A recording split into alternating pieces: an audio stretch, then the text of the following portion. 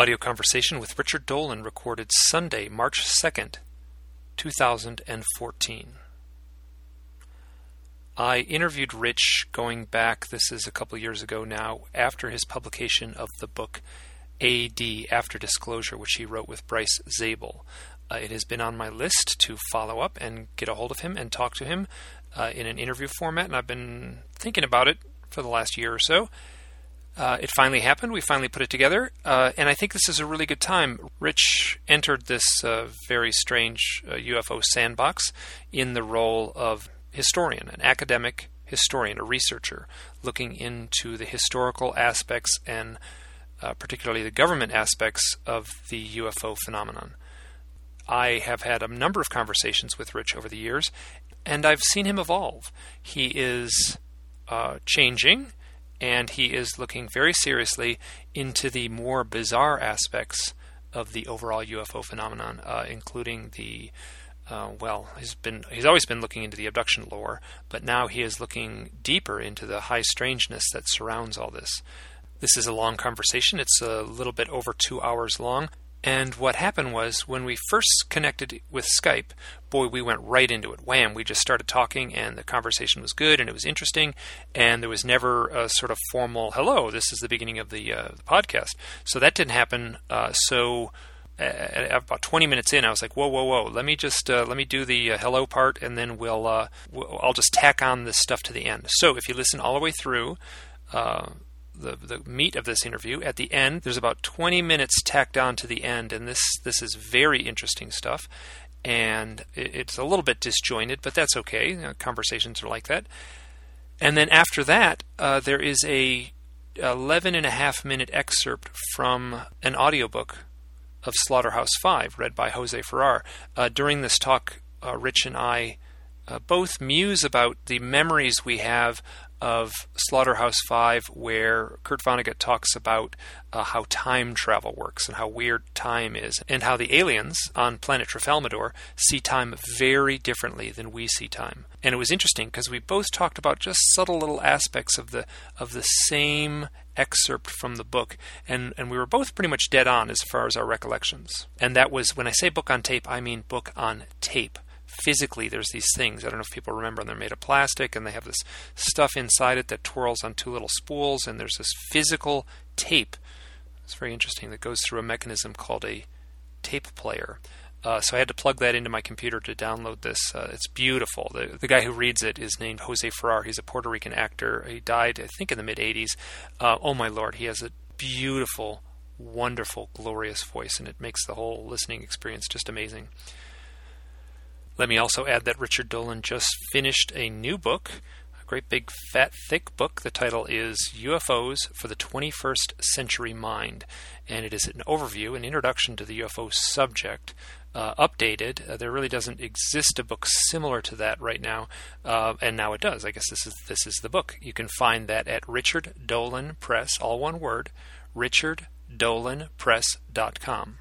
And let me also add that I just recently spoke at a UFO conference. This was down in Arizona, the International UFO Congress, the 2014 Congress, and my talk was titled Owls, Synchronicity, and the UFO Abductee. Now, this was the very first time I had ever spoken on stage and given a presentation. It was 75 minutes long, sort of a big deal for me.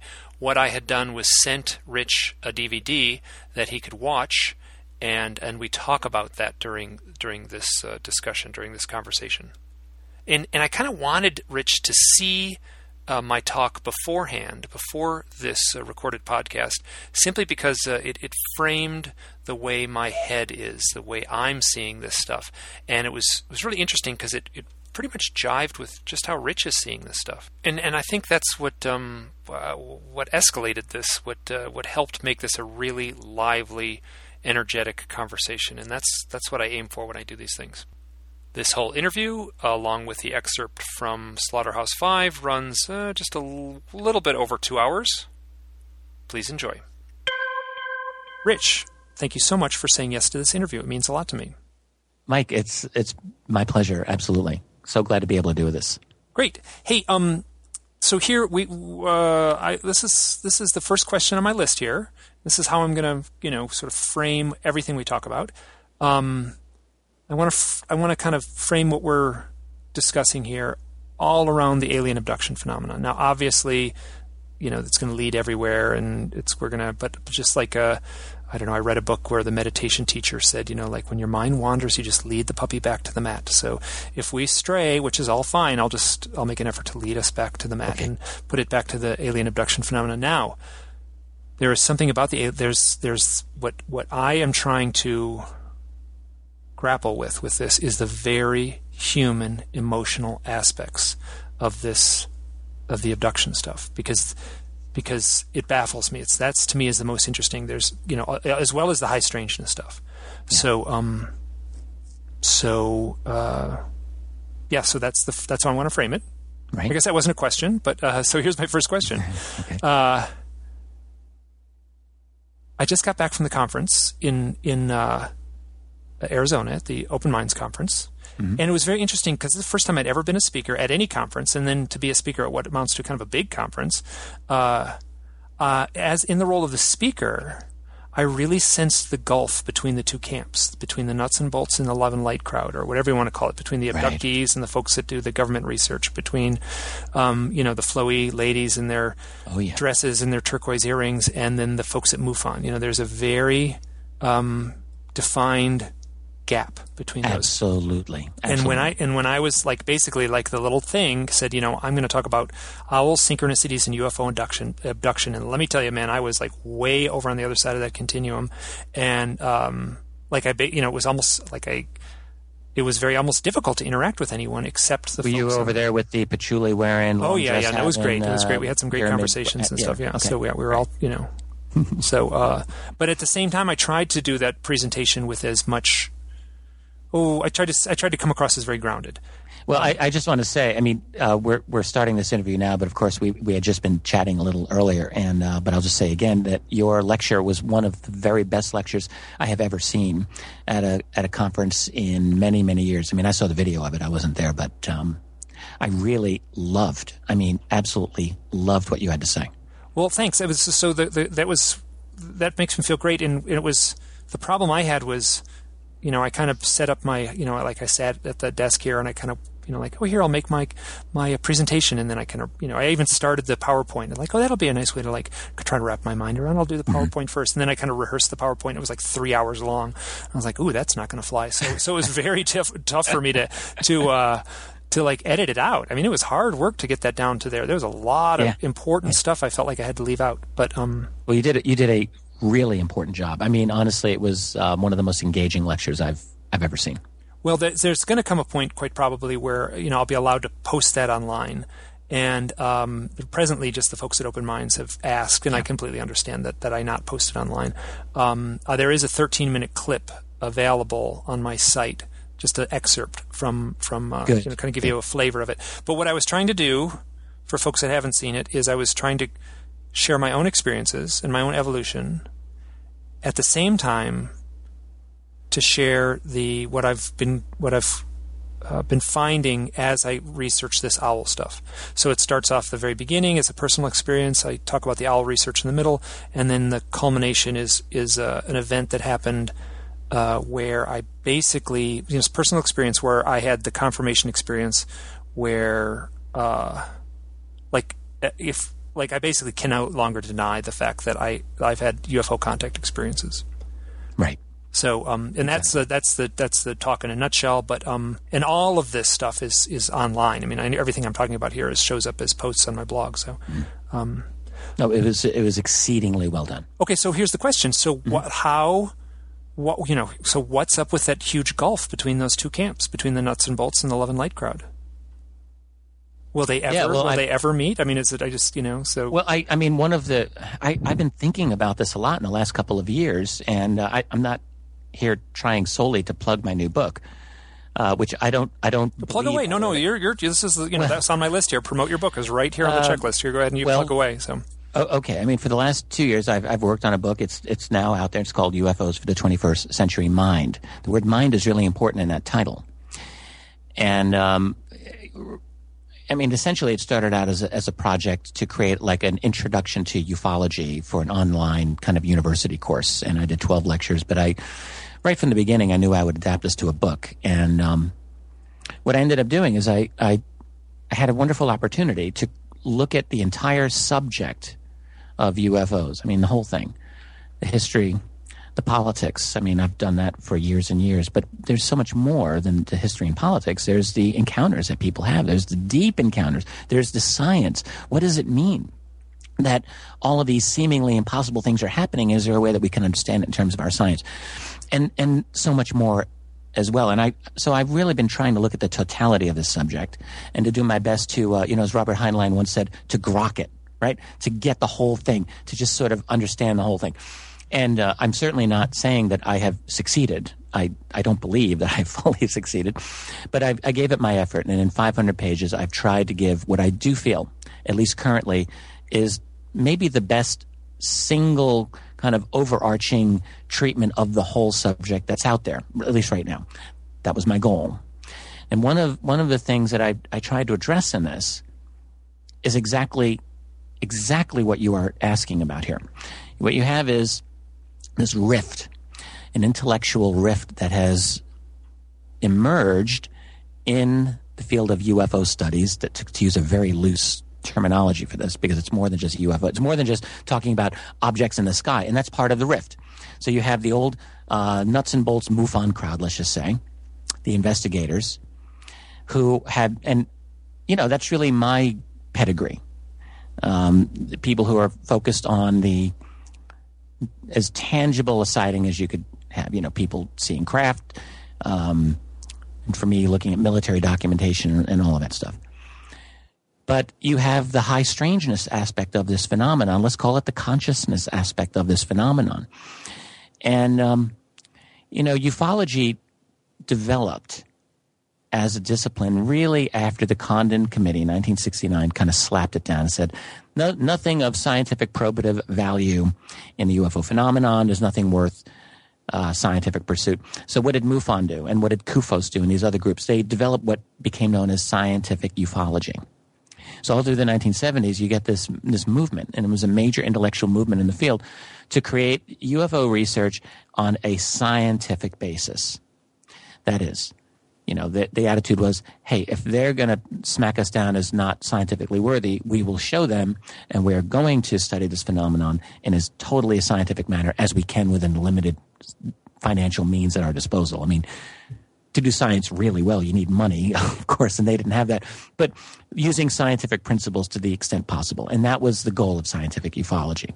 And that did not include crazy studies in consciousness. And that's, that is what is being reported by the abductees in a way. Well, absolutely. So you have that. That's one of the important. But then what you have is the development of a New Age culture.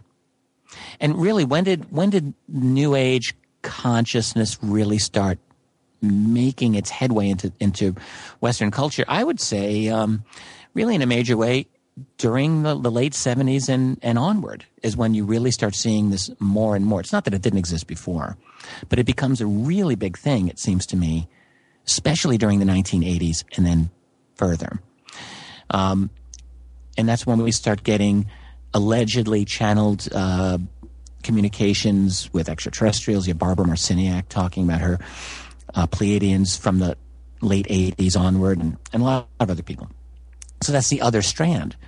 And what I've been trying to understand myself is, like, to what extent is that stuff valid? When people talk about Bashar, the channeler, is that valid or not? When people talk about getting a telepathic download from another intelligence, is that valid or not? And let me just add that the crux of my whole talk was my own telepathic download of seeing a map in my mind's eye. Exactly. Yeah. So exactly. Keep going. Yeah. Yeah. So this is, and one of the things that I've, my intellectual instinct from years back had in the past always been to dismiss the latter of those, to dismiss, airy-fairy consciousness as how can I can't quantify it. I can't prove it or disprove it. technically speaking, it's not what is called falsifiable. Like a philosopher would say, this is not falsifiable, therefore it's not valid. It may be true. A philosopher would say, it may not be true, but I can't call it valid because I can't test it. And my take on this is what I do is I listen very carefully to the stories shared by all aspects of the phenomena, including I make sure to sit down with the folks that make my toes curl in my shoes and listen to their stories. Well, I'm with you on this, and so that had I want to emphasize that had been my position. That is not my position anymore. That's not where I'm at. I've gone through my own changes in the last few years. Okay, in thinking this through, both intellectually and I would say even at a deeper, more personal level. So where I'm at now is, let's talk about an intellectual transformation. You look at the contemporary sciences that allow an open door for consciousness. There are such sciences. I mean, we talk about entanglement. We talk about non-locality. And we talk about, other things that are somewhat tangible, like remote viewing, all of which allow for us to say there is something about the structure of our reality and about consciousness itself that does not fit, your classical 19th century Victorian materialist conception of physics and reality, which I know we're past that, but I think most of us where our heads are, we might be there in the fact that there are articles on a shelf in a academic journal, but my brain isn't there. No, exactly, and I think and most scientists' brains are not there. Even those who may be aware that yes, there's this thing called entanglement, but it's another thing for our minds to really to think along those ways. And so I think most of us are kind of like an advanced version of 19th century materialism. I think, and I'm sort of like not pretending to be a scientist, so I'm content to call that magic. Yeah, cool. I mean, that's perfectly valid the way you're doing that. So where was so on one level, I've been looking at contemporary scientific trends and theories and ideas that allow for consciousness to be a valid subject, let's say, of ufology. And I am, on that basis alone, I am totally convinced that that's legit, that's necessary. It's not just legitimate. It's necessary for us to have an appreciation of the mind, of my mind, of your mind, of the human mind's interaction with this phenomenon as the core, maybe the core element of where all of this is meaningful and all of this is happening. And then on a personal level, as I was just saying to you earlier, but I'll just say here, I certainly would not pretend that I've gone through a profound spiritual transformation, but I will tell you, I've been doing Kundalini yoga for the last year, twice a week, which, not every day. I have noticed it's what Kundalini does is it's not just a physical discipline. It's very physically demanding, and I love doing it. I absolutely love it. But it is a mental and it is a spiritual discipline. So it's been very good for me to do this. And I've also been, in the last few months, really getting into understanding meditation again. I've been listening to a series of lectures on meditation and I guess we could say enlightenment and so forth. So all of this has been a very positive effect on me personally, and I will just say that I had a meditative experience in which I was able, this is crazy, but I know this happened. I was able to see and observe my deepest thought processes in a way that I have never really been able to do before. And and I'm still trying to process through all of this. I'm not really done thinking about this. I think I can do it again. It's when you learn how to go deep, you can try to keep going deep, I think. But what I see is there are layers of our consciousness that exist. So I have existed, I function on that outermost layer of our consciousness, which is our five senses, our five physical senses, sight and hearing and touch and so on, have helped me create my worldview. The culture in which I'm living has helped to create that worldview. And all of those neural pathways functioning on that level, I mean, and it's an incredibly sophisticated layer. It's an incredibly rich layer. And and that's really the only layer that I normally need in my ordinary reality. But there's layers below that, and that's what I was able directly to experience. So what that's telling me is that there's these other. This is so confused. It's so hard for me to discuss this. Yeah, and that's why I think you have to use metaphor and you have to use mythology, and because it's challenging to try to treat this stuff pragmatically, because it falls apart when you try to. Yeah, keep going. But I get what you're saying. So I think like we all know we have a subconscious mind. Okay, so but what I was fortunate in being able to do recently is to almost see that subconscious mind and experience it consciously. It was an odd experience. It was, I guess you could say, it's a mystical experience. Maybe that's as good a word as any. Yeah, and that's. And I think that I had that, and it was profound for me. So it's given me an extra insight into how my own mind works, how our minds work, because what happened to me is certainly not unique to me. I think this is how we're structured, this is how we're set up, and then I can infer that these other beings, they're structured in their own way, which is different from how we're structured. So, but they're aware of us. They are able to reach us in their own way, but as we were saying before, I think they have to do it in a limited way, so as not to be too much for us, not to be overwhelming. But maybe they have other ways, like they have created. I think it's entirely possible that they've created certain types of life forms to work for them, like their own avatars that might be able to interact with us in this reality. When Travis Walton talks about his abduction experience, as you well know, he had direct recollection of non-humans and humans on that craft or wherever he was. As then that shows up with a lot of accounts. Yeah, that's very normal. So what's going on there? I mean, my feeling is that the humans are they really are human. They're like us. They come from Earth, but I think they're totally adapted and enhanced, and that culturally they have nothing in common with us at this point. So that they are alien for all intents and purposes, even though physiologically they're very closely related to us. And I think that they were probably bred. I think they were probably enhanced and adapted by whatever meta-intelligence is involved in this whole thing. So I think they're using those humans kind of as avatars or as their own little worker bees, advanced, sophisticated ones, but nonetheless as their workers.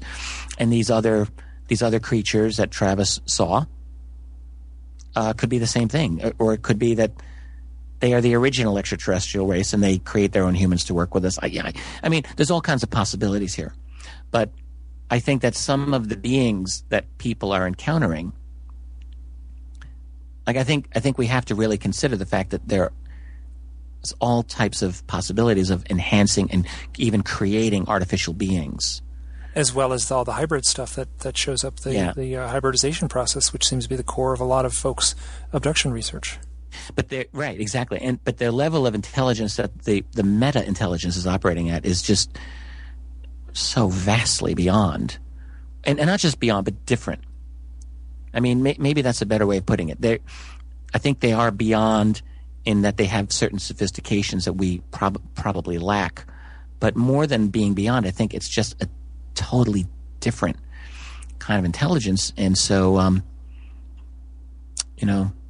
one of the things Whitley Strieber once said that really resonated with me was, he said, talking, or when you're face to face with these creatures, or mind to mind, really, he said you feel totally naked, you feel totally exposed, and like thinking that you could relate to them. It's almost like thinking like you and I talked about this, that your dog could relate to us. Exactly, yeah. Like I always think of do the dogs go and have a conference and have all the smart dogs get together and they all sit at a conference and say, okay, we're going to crack this thing, and what does good dog really mean? So what do they do when they leave the house? Where do they go when they leave the house? Right. Exactly. Right. Right.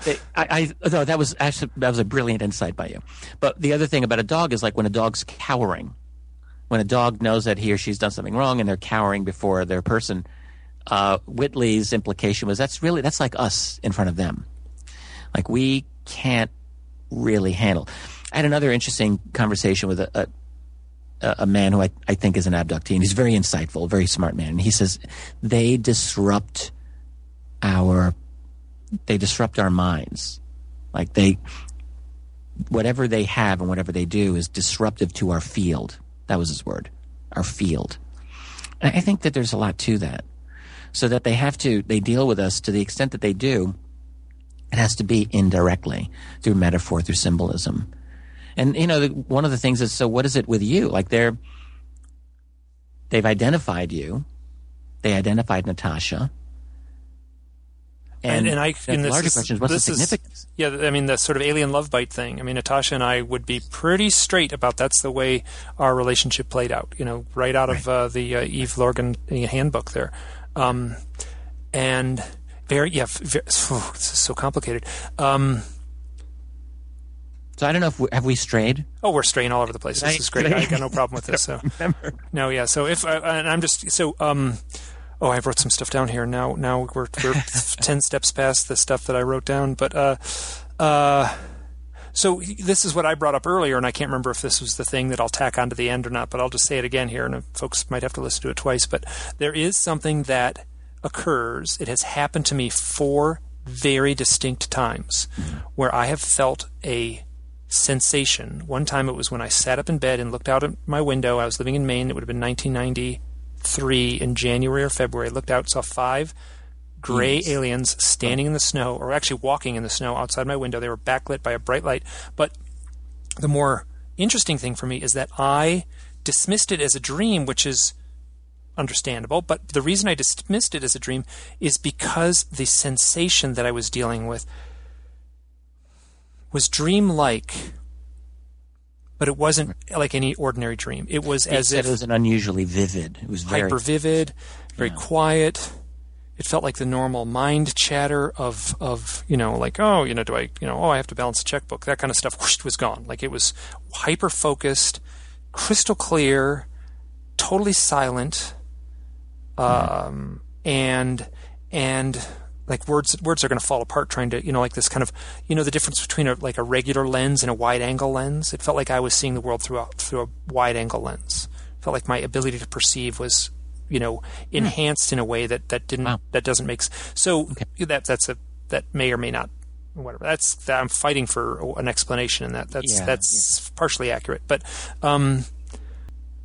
so I've had this 4 times total. One of the other times was with the thing you saw in the presentation there, where I was floating up in that, that elevator up feeling tent. As I floated in the tent. Right. Now, and let me just ask you, because you did discuss this in your lecture. So did Natasha say that she saw you floating? No, she never saw me floating. While I was I'll tell this very quick. That is I'll put it in the links. There is a story you can click to. It's on. I think it's called Irrational Fear in the Tent. So I was floating. All of a sudden, I was up in some white realm. As I was floating up, I said I had that altered state of consciousness I'm trying to describe. Then I said to myself very clearly, I said, I have to remember this. I have to remember this. I have to remember this. I entered a white realm. It was like a floating in a cloud. It wasn't like I have no memories of being on board a craft. And then I started saying, Am I on a table? Am I on a table? Am I on a table? And somewhere in there, the next thing I remember, and I'm quite convinced this didn't happen, but this is the way it plays out in my mind. I'm convinced it did not happen like this, but this is how it plays out in my mind. Natasha, I heard her voice in her German accent, said, Mike, you're floating. And it almost felt like she was almost like she tapped me on the shoulder, like Mike, and then I felt like I was sucked right back into the sleeping bag in the tent. So she, so that was in a, that is as close as I can describe, the events. Either a hyper vivid dream again, or an altered state of reality that somehow. Yeah, exactly. And that's what is, so that is what is being, so meditation is an altered state of reality. Shamanic initiations have an altered state of reality. There's, outer body experiences have an altered state of reality. So there's this stuff that, near-death experience is an altered state of reality. So there's these things that parallel and sometimes sort of fit, and then sometimes don't seem to fit as well, the abduction lore. So, and actually taking mushrooms. This is very strange. I've run into a bunch of folks who have taken mushrooms and then seen owls. Like basically, I have one story of people sitting around basically a campfire outside. They're all tripping on mushrooms, and a great big owl lands right in the middle of the circle of them. Oh my God! So what? I mean, so. And it was a real owl. It wasn't. They all said. this is hard. What do you like? It's the same thing. That's the same. Is it like were you really on a table? That kind of thing. How do you answer those questions? Right. So, but so the mushroom owl thing is, has a link that I'm seeing. But so. I'm not sure where I started on this, but the altered state of consciousness that gets described by abductees, I feel I have tapped into it 4 separate times that I can remember. And so that is... So the stuff is so fleeting and so foggy and so challenging to try to describe, unlike taking the measuring stick out into the yard and measuring the burn mark where the flying saucer landed. Right. You can get pragmatic information to that. You can look right at the little numbers on the measuring tape, and you can write that down in a journal, and it'll be numbers, and you can quantify that to other things. But here's the thing. So I'm sorry for interrupting. Go. But we're talking about these 2 strands of thinking. So you got the nuts and bolts crowd, and you've got the love and light crowd. Yeah, the love and light crowd, and the nuts and bolts crowd is dealing with purely the layer of the outer consciousness, our logic. And really what you see is the love and light crowd is dealing with that lower layer of consciousness. They're not interested in the upper layer of consciousness. They're interested because they sense, I think they know, that there is an intelligence operating at that deeper level, and that's what's interesting to them. The other stuff is probably boring to them. And that this is you're describing right? Here, and I'm going to look up something at the Maureen Ellsbury, who works at Open Minds. Yeah. She quoted something here. I got to find it here. I got all these notes. So she was quoted in the newspaper, and this was so apparent. Colonel John Alexander was one of the speakers at the conference. And let me tell you, the Love and Light crew, they were like, he's a government spy. He's like a disinformation agent. He's like, sent from the reptilian overlords here to disrupt us. And there was another fellow up there who spoke about... there's some scientists. There was a very scientific leaning in the list of the things. So, right. And this is so. I'm going to read this directly. This is a direct quote from a newspaper article. I think it was like the Phoenix Times or some Phoenix magazine, and they asked her about. It was actually quite a long article, and they dug in some depth about the conference. So Maureen says there is some backlash because we do have a lot of scientists speaking. I'll have people come up and say, why did you have this person? We already know extraterrestrial life is out there. We know it's abducting people. Why do you have this guy trying to convince us that life exists in outer space? Mm. And now I completely understand that sentiment, and I could see how it would be frustrating to a conference organizer to have that, these 2 divergent camps kind of like clashing. Well, they're both necessary, though. Honestly, because... and I agree. They are both necessary. The upper layer, the nuts and bolts, and the scientists coming in there. If there's actually 2 aspects of the life of an intellectual, it seems to me. So one is the explorer, and one is the teacher. So if you're an explorer or a student, you don't really need to worry about explaining to other people. You're on your journey, and you're trying to figure it out, and if you find other like-minded people along the way, so much the better. Yes, good. But the ultimate goal for that kind of a person is to learn and to explore and just to dive in. So, if they've gotten to a point where they feel they have a grasp of this, why the hell would they want to listen to some astrophysicist talk about how much life there is probably in the universe? They don't give a shit about that. Now, on the other hand, there's another equally responsible way of doing this, and that's the mode of the teacher. In my own life, I can see, like, I'm both of those. I know that I'm both of those. I am an explorer, but I know that I personally am a teacher. And what does a teacher have to do? The teacher realizes that there's a lot of people out there in this world, and they have a hunger. They're not even aware a lot of times that they have this hunger, but they have a hunger to learn more. They have a hunger because they know that there's something important about their worldview that's totally missing. They're not getting it.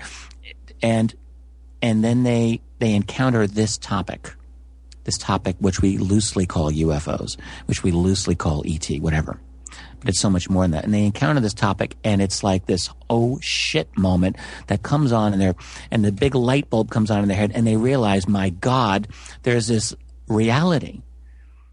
And it's the job of a good teacher, all right, to be able to reach out to those people and you have to bring them in by baby steps.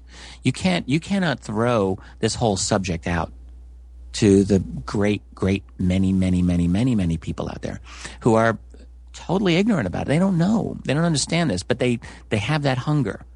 So and Owen, let me just say, I thought that was very much on my mind as I put together my talk, and I kept that in the forefront, that I was going to be juggling some complex ideas, and I had to present it in a way that was smooth. You succeeded. I mean, you absolutely succeeded in what you were trying to do, because you really went right on the edges of exploration of this topic. I mean, you broke into a lot of new ground, new ideas. Well, in a way that I thought was responsible. Yeah, other people have tapped into this, but I think the owl thing in itself is something that other people, you'll find that in a paragraph or two in all kinds of books. Well, and you can say other people have done it, but honestly, what you did was well beyond. It was much more sophisticated to me, and it was just better presented. Well, thanks. That's my take on it. Okay, keep going. I'm not sure where we were. So, I think when we're talking about this divide, this rift, it seems to me that they're both valid ways of looking at this phenomenon, and it's not like one invalidates the other. Although you have the nuts and bolts people who try to invalidate the love and light, and there's a lot of the love and light stuff that is just goofy ass, doesn't make any sense to me. I mean, just really is loose headed. Some of this I shake my head and I think, really. Whatever. There's some little thing where someone said, how come 98% of all science fiction is crap? And then the answer was, well, 98% of everything is crap. Exactly. So you have to. That's the job of all popular music is, and and I'm sure there's a lot of nuts and bolts books on the shelf about UFOs that don't resonate with me in the slightest. So, and some do strongly. Absolutely. So, you have the nuts and bolts that has dismissed a lot of the love and light stuff, and I myself have find some of it very frustrating. On the other hand, as I'm trying to explore in my own mind and in my latest book, UFOs for the 21st Century Mind, I have never been able to dismiss it, because I am convinced that there's a core of something very critically important in this. And I'll tell you this, I mean, I'm not done thinking this through, and some of the thoughts that I'm expressing with you here, I'm probably going to find a way to put into a revised version of that book, and I'll just republish it, a new edition. That's so funny. The book's been out, a month now or something, and you're already... Yeah. Well, I'm this way with everything. Like after I did AD, After Disclosure with Bryce Zabel, literally within 6 months of that, I thought, oh my God, I have so many new ideas on this, and I want to explore it. So my mind doesn't shut off on a subject just because I did a study of it. And the same is with this. This is an ongoing thing. It's an ongoing exploration. So, but yeah, I think the two roads, as it were, are they seem totally different, but they really are looking at the same phenomenon, just from a different part of the mind. Yeah. Yeah. Oh, yeah. And that's my take too. Yeah, they're both important. Both are valid. You got to go out and measure the burn mark in the backyard and write it down in a little book. And then but at the same time, you have to go in and talk to the witness and ask them, how has your spirituality changed? Have you had any psychic experiences? Totally. And it's not only studying the nuts and bolts aspect so that we can convince other people that, gee, there's something going on here. I mean, that in and of itself is important. It's important for us to understand what the hell is going on on that layer of reality. But there is this inner working. There's this, I keep calling it a meta-intelligence. It's a higher intelligence that somehow operates, and they somehow understand our minds better than we do, I think. And they understand the minds of creatures They can. I really believe that they can manipulate these creatures as well as us. Yeah, no, that doesn't. Yeah, that's that. I take that, and as that's a where we given. get the love bite phenomenon. You know, they. I think the love bite phenomenon. I agree. I think it's real. It's real. How widespread I couldn't tell you, but I think it's real enough. Oh my God, I've heard some stories. Yeah, for sure. And you and I privately have talked about some of this. So that's going on, and so it just shows me that they. Yeah, I had a theory a few years ago to kick this around, and I still think there's a lot to it. It's like that they play us like a video game or like a board game, and like, you know, one intelligence will say to another, "Okay, well, I've got Dolan for these next 5 years. Oh, you got Cleland? Okay, good. So let's see if we can get them to have an interesting interaction over the next period of time. How about on this date? And how about there? And how about over there? Okay, that sounds good."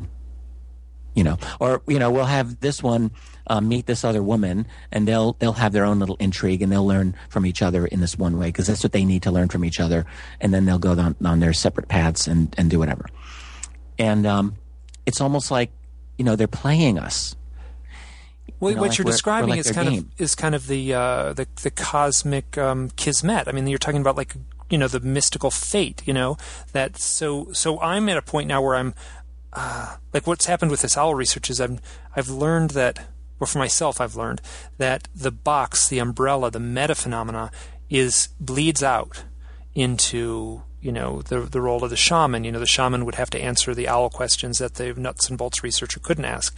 The mystic would have to answer the questions about fate that Eve Lorgan couldn't answer. So, you know, so there's you know, it's tapping into all these things that have existed throughout time. I mean, this is the stuff of every, you know, fable and every myth is somehow, you know, interact with this. You know, one way to look at it was say that, you know, that every fable and every myth was created by, you know, the ancient aliens, which I don't think was true. Maybe some of them were, but so there's these. Are they using fate? You know, do they have like a little knob on their, you know, in their UFO that they can just turn? Okay, let's just turn the fate knob up a few more notches here for this one person and see how it plays out. Or they may know exactly how it's going to play out, but they're using a framework, a phenomenon that's already in place. Well, yeah, I like what you're saying there, and again, in my newest book, I mean, I tried to understand scientifically, or at least to grasp the fact that our own conception, of course, of space and time, as I think, and we all know this intellectually, but we don't usually get it in our day-to-day grasp of reality. But our conception of space and time is obviously a function of the way that our minds are set up. So our minds are designed to perceive reality spatially and temporally. That's different from saying space and time exist objectively. And now I'm not saying that they don't exist objectively, but I guess what I'm thinking is our perception of space and time is simply that. It is how we perceive space and time. Think of other creatures. Think of something like an insect. An insect is not going to be able to perceive space and time the same way that we do. Nor probably is you know, a tribesman in the jungles of Borneo. No, indeed. Right. So to say nothing of another species. So if there's another species, a meta-intelligence that's operating, how hard is it to perceive that they have a grand vision of the dimension of time in a way that we, in our perception, are not normally able to get? So when you're talking about fate or destiny or timelines or anything like that, is it really impossible to think that they have the ability to move us around on that, or to interact with that in a way that we can't? Here's a question for you. I think they can. How far are you from New York City? 6-hour drive. I'm in upstate New York in Rochester. So okay. So here's I just asked you how far you were, and you gave me a time. That's right. I mean, I think that's so funny because the correct answer would be 300 miles. I don't know what it is, but that's not what you answered. It was so that to me is I just think that I always am aware of that. I don't know why, but so anyway, you did perfect. I quizzed you there, and you gave exactly the answer I wanted to make my point. So. Well, good. Right. So I think they get time in a way that we get space. Like we can measure distances in space, and we can navigate our way through space.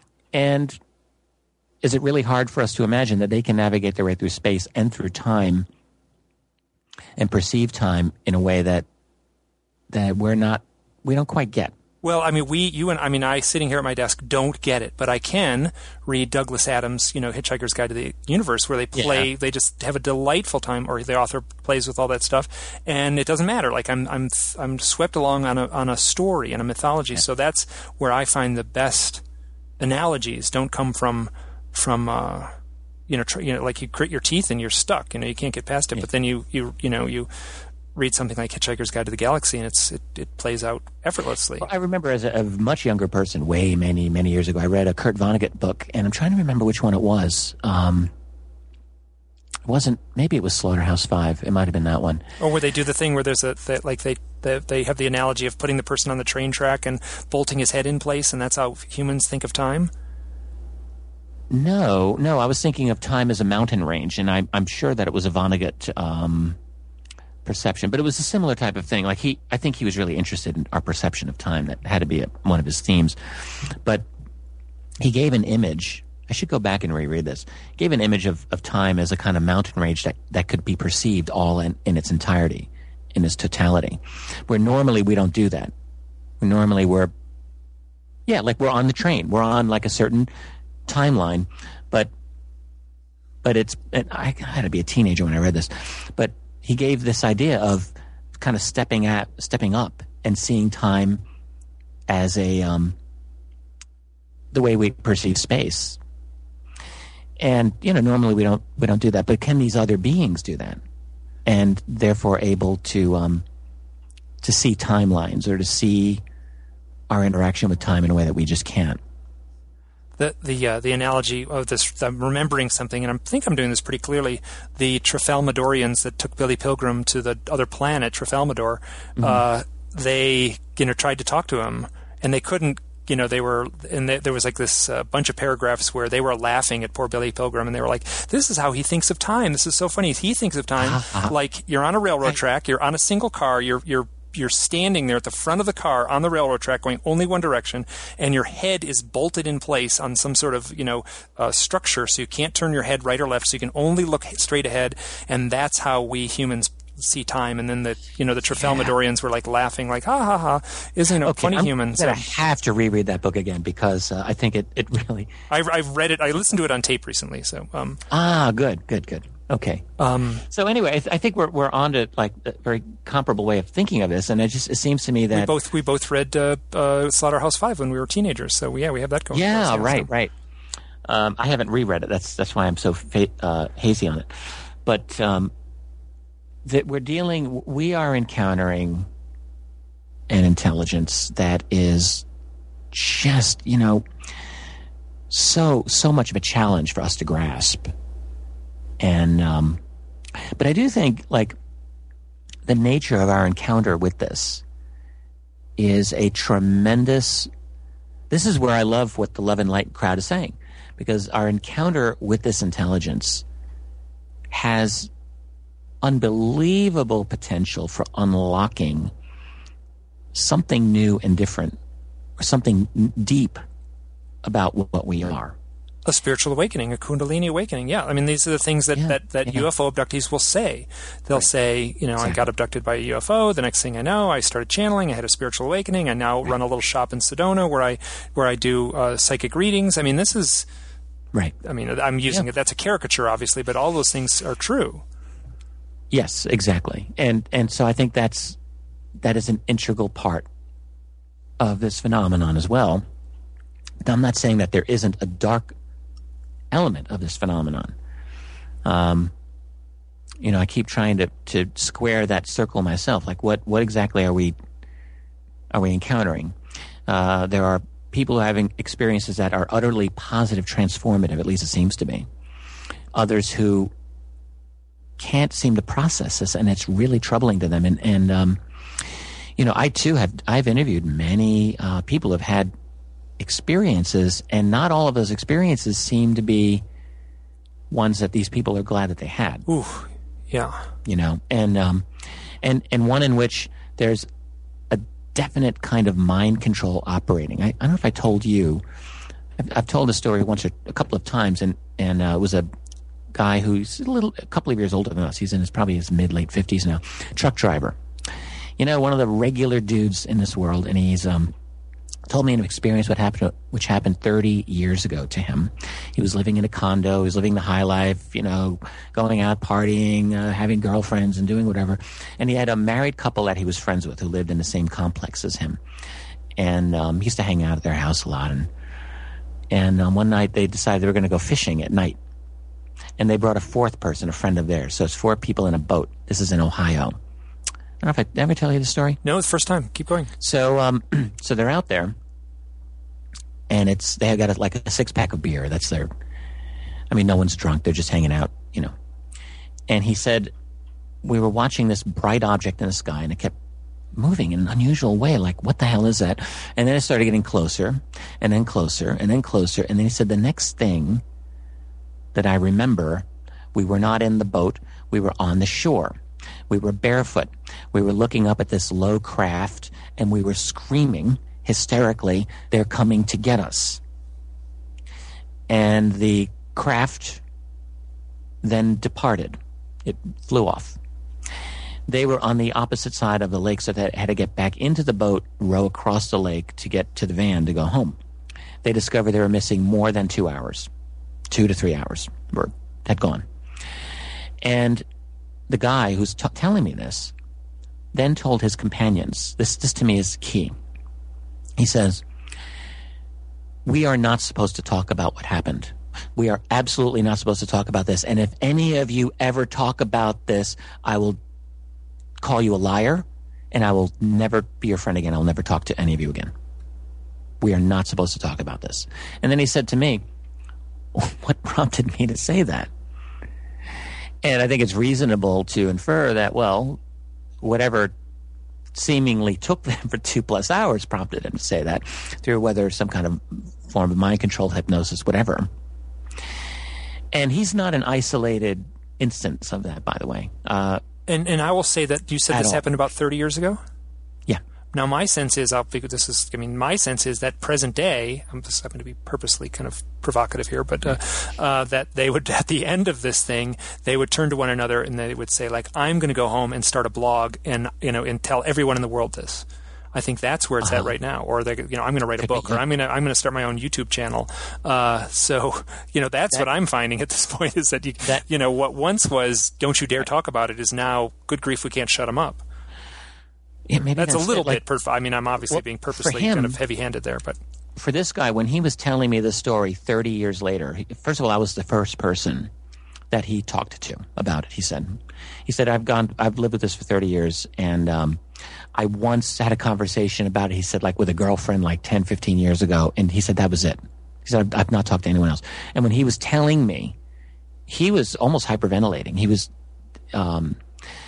I remember I had to slow him down many times because he was getting so worked up. It was a stressful experience for him to relive.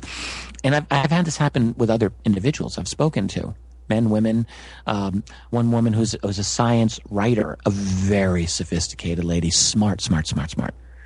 And she was recounting something that happened to her 40 years before that she had never spoken to anyone. And the same thing. She was having heart palpitations. She was really, truly spazzing out, freaking out in the process of telling me this. She was finally able to get the whole thing out, but it was a lot of work for her. Well, I'm going to share something that Kim Carlsberg has talked about publicly. She's talked about, in essence, meeting her hybrid child. She's spoken about this on stage and on podcasts, so I'm not sharing anything that she's not already shared.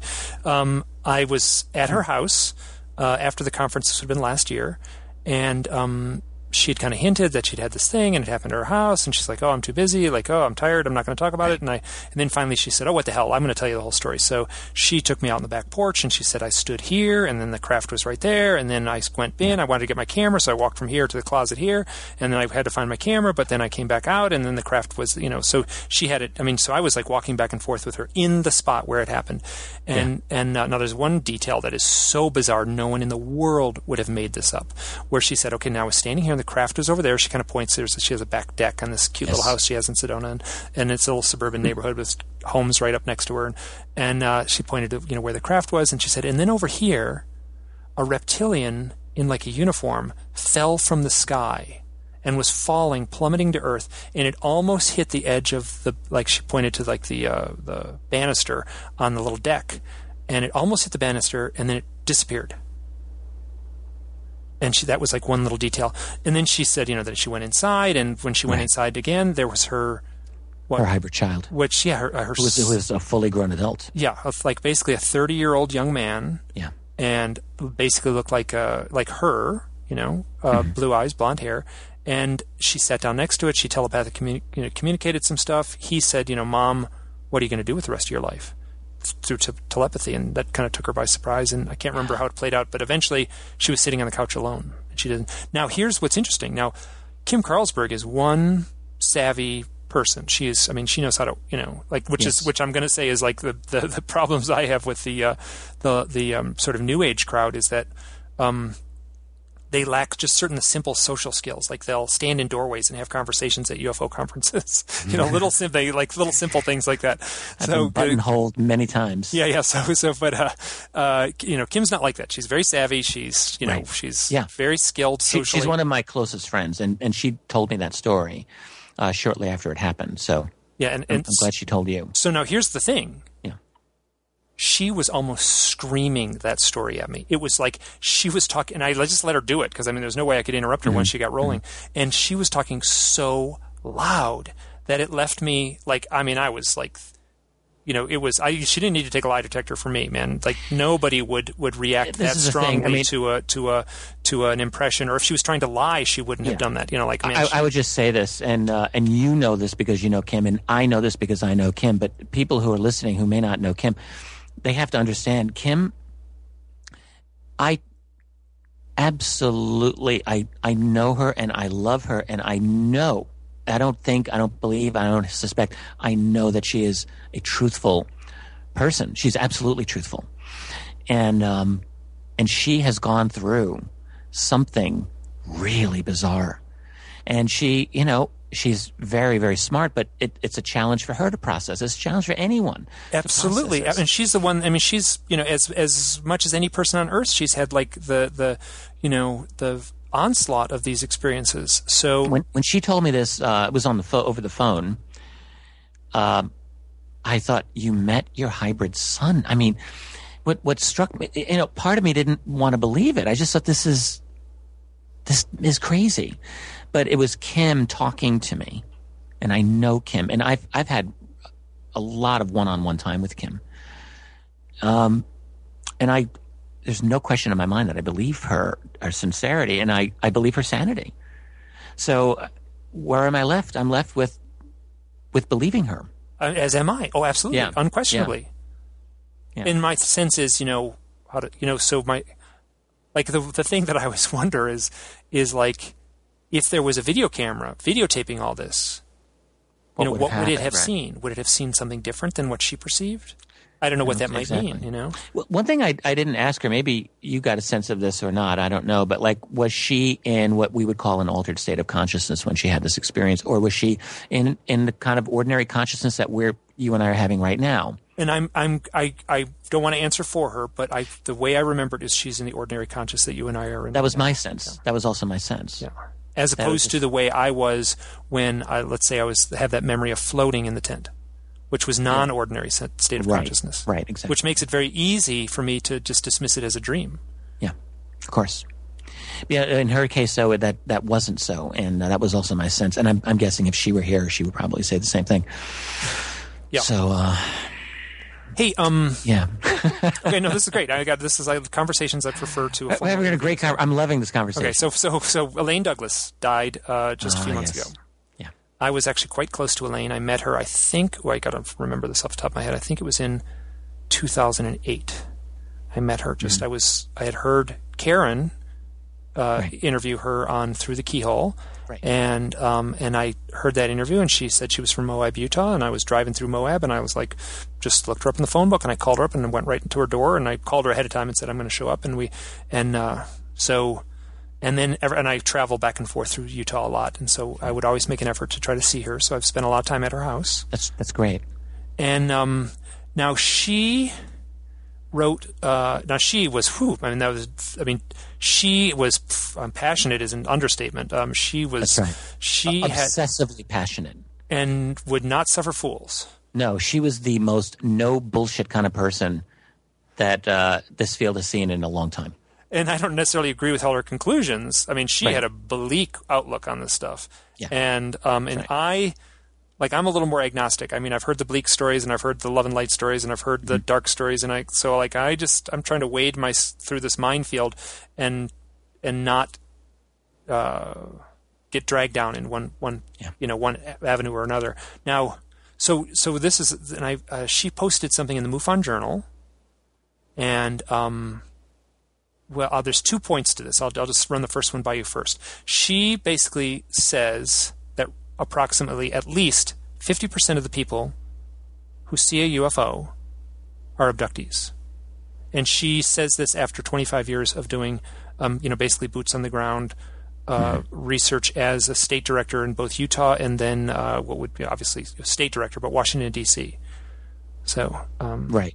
Yeah, and her sense was when she interviewed people who had seen UFOs, what she would do is then, after the formal kind of MUFON form was filled out, she would ask a few more questions. And basically the question was, what's any strange stuff going on in your life? And then whoosh, this stuff would pour out, and she would know right away whether they were abductees or not. She would never say, well, I think you're an abductee.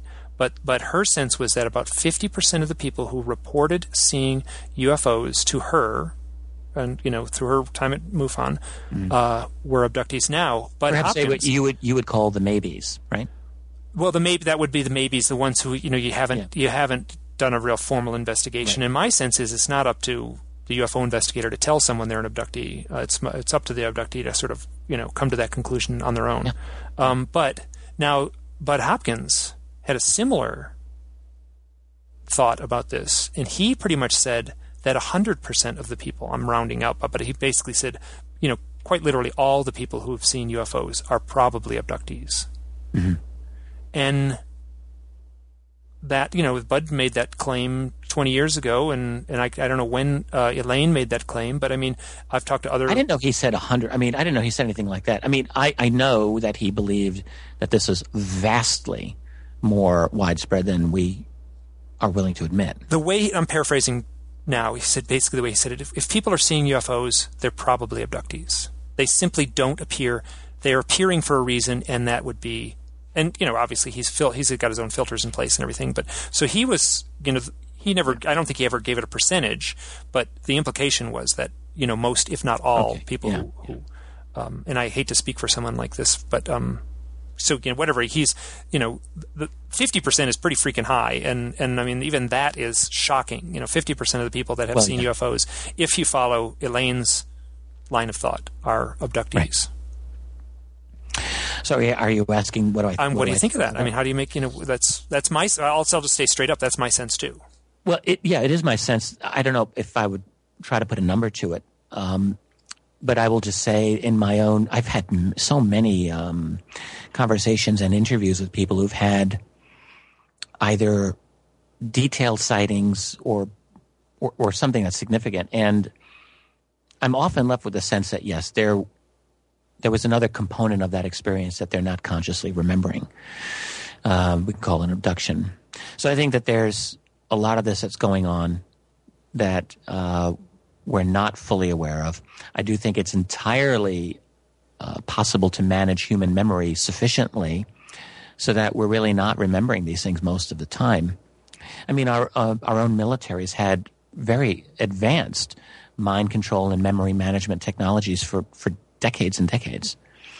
So if we're able to basically I think, prevent fresh memories. I think the military, like if they wanted to take you tonight or take me tonight, they could break into the house, give you an injection that would, from my understanding, that would inhibit the formation of fresh memories for a certain period of time. But you would still be conscious, you'd still be functional, you just would have no memory. So they could basically walk you out of the house, out the front door, and they wouldn't have to carry you. Yeah. And I've also heard from one abductee who talks about having government interactions. His sense is that they can actually, like whatever, like I can't remember what the state you're in when you're in sleep. Is it alpha? I'm just making that up. I don't know what it would be.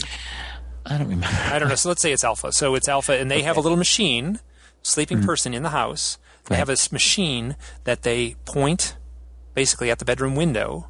Yeah. And then they just turn up the knob a little bit, and it enhances the alpha waves so you sleep more soundly as they enter the house. That I have no idea whether that's true. That was his sense. And he seemed to be talking from firsthand experience. But I think that's I mean, that doesn't seem logical. Out of the realm of possibility. It's totally logical. U.S. military, during the first Gulf War, we know this was the case because it all came out. Some of the Apache helicopters were given some kind of acoustic weaponry that was used to disrupt the thinking patterns of the Iraqi soldiers on the ground, and somehow were designed to induce fear or panic. And that's when they all gave themselves up. Yeah. So right, and I mean that's a weapon. So if we can induce panic, and our own military's had this capability for at least a quarter of a century, I'm sure more, then to enhance sleep or to put and think about all the abduction stories that people have recounted. They get taken, and meanwhile their spouse is like out. Where they literally, out. Yeah, exactly. They try to wake their spouse up. They scream, and the spouse will not. Yeah. So you get that again and again. So yes, I think that these other beings, these other intelligences have total knowledge and mastery over those aspects of our brain, of our mind. They know it better than we do.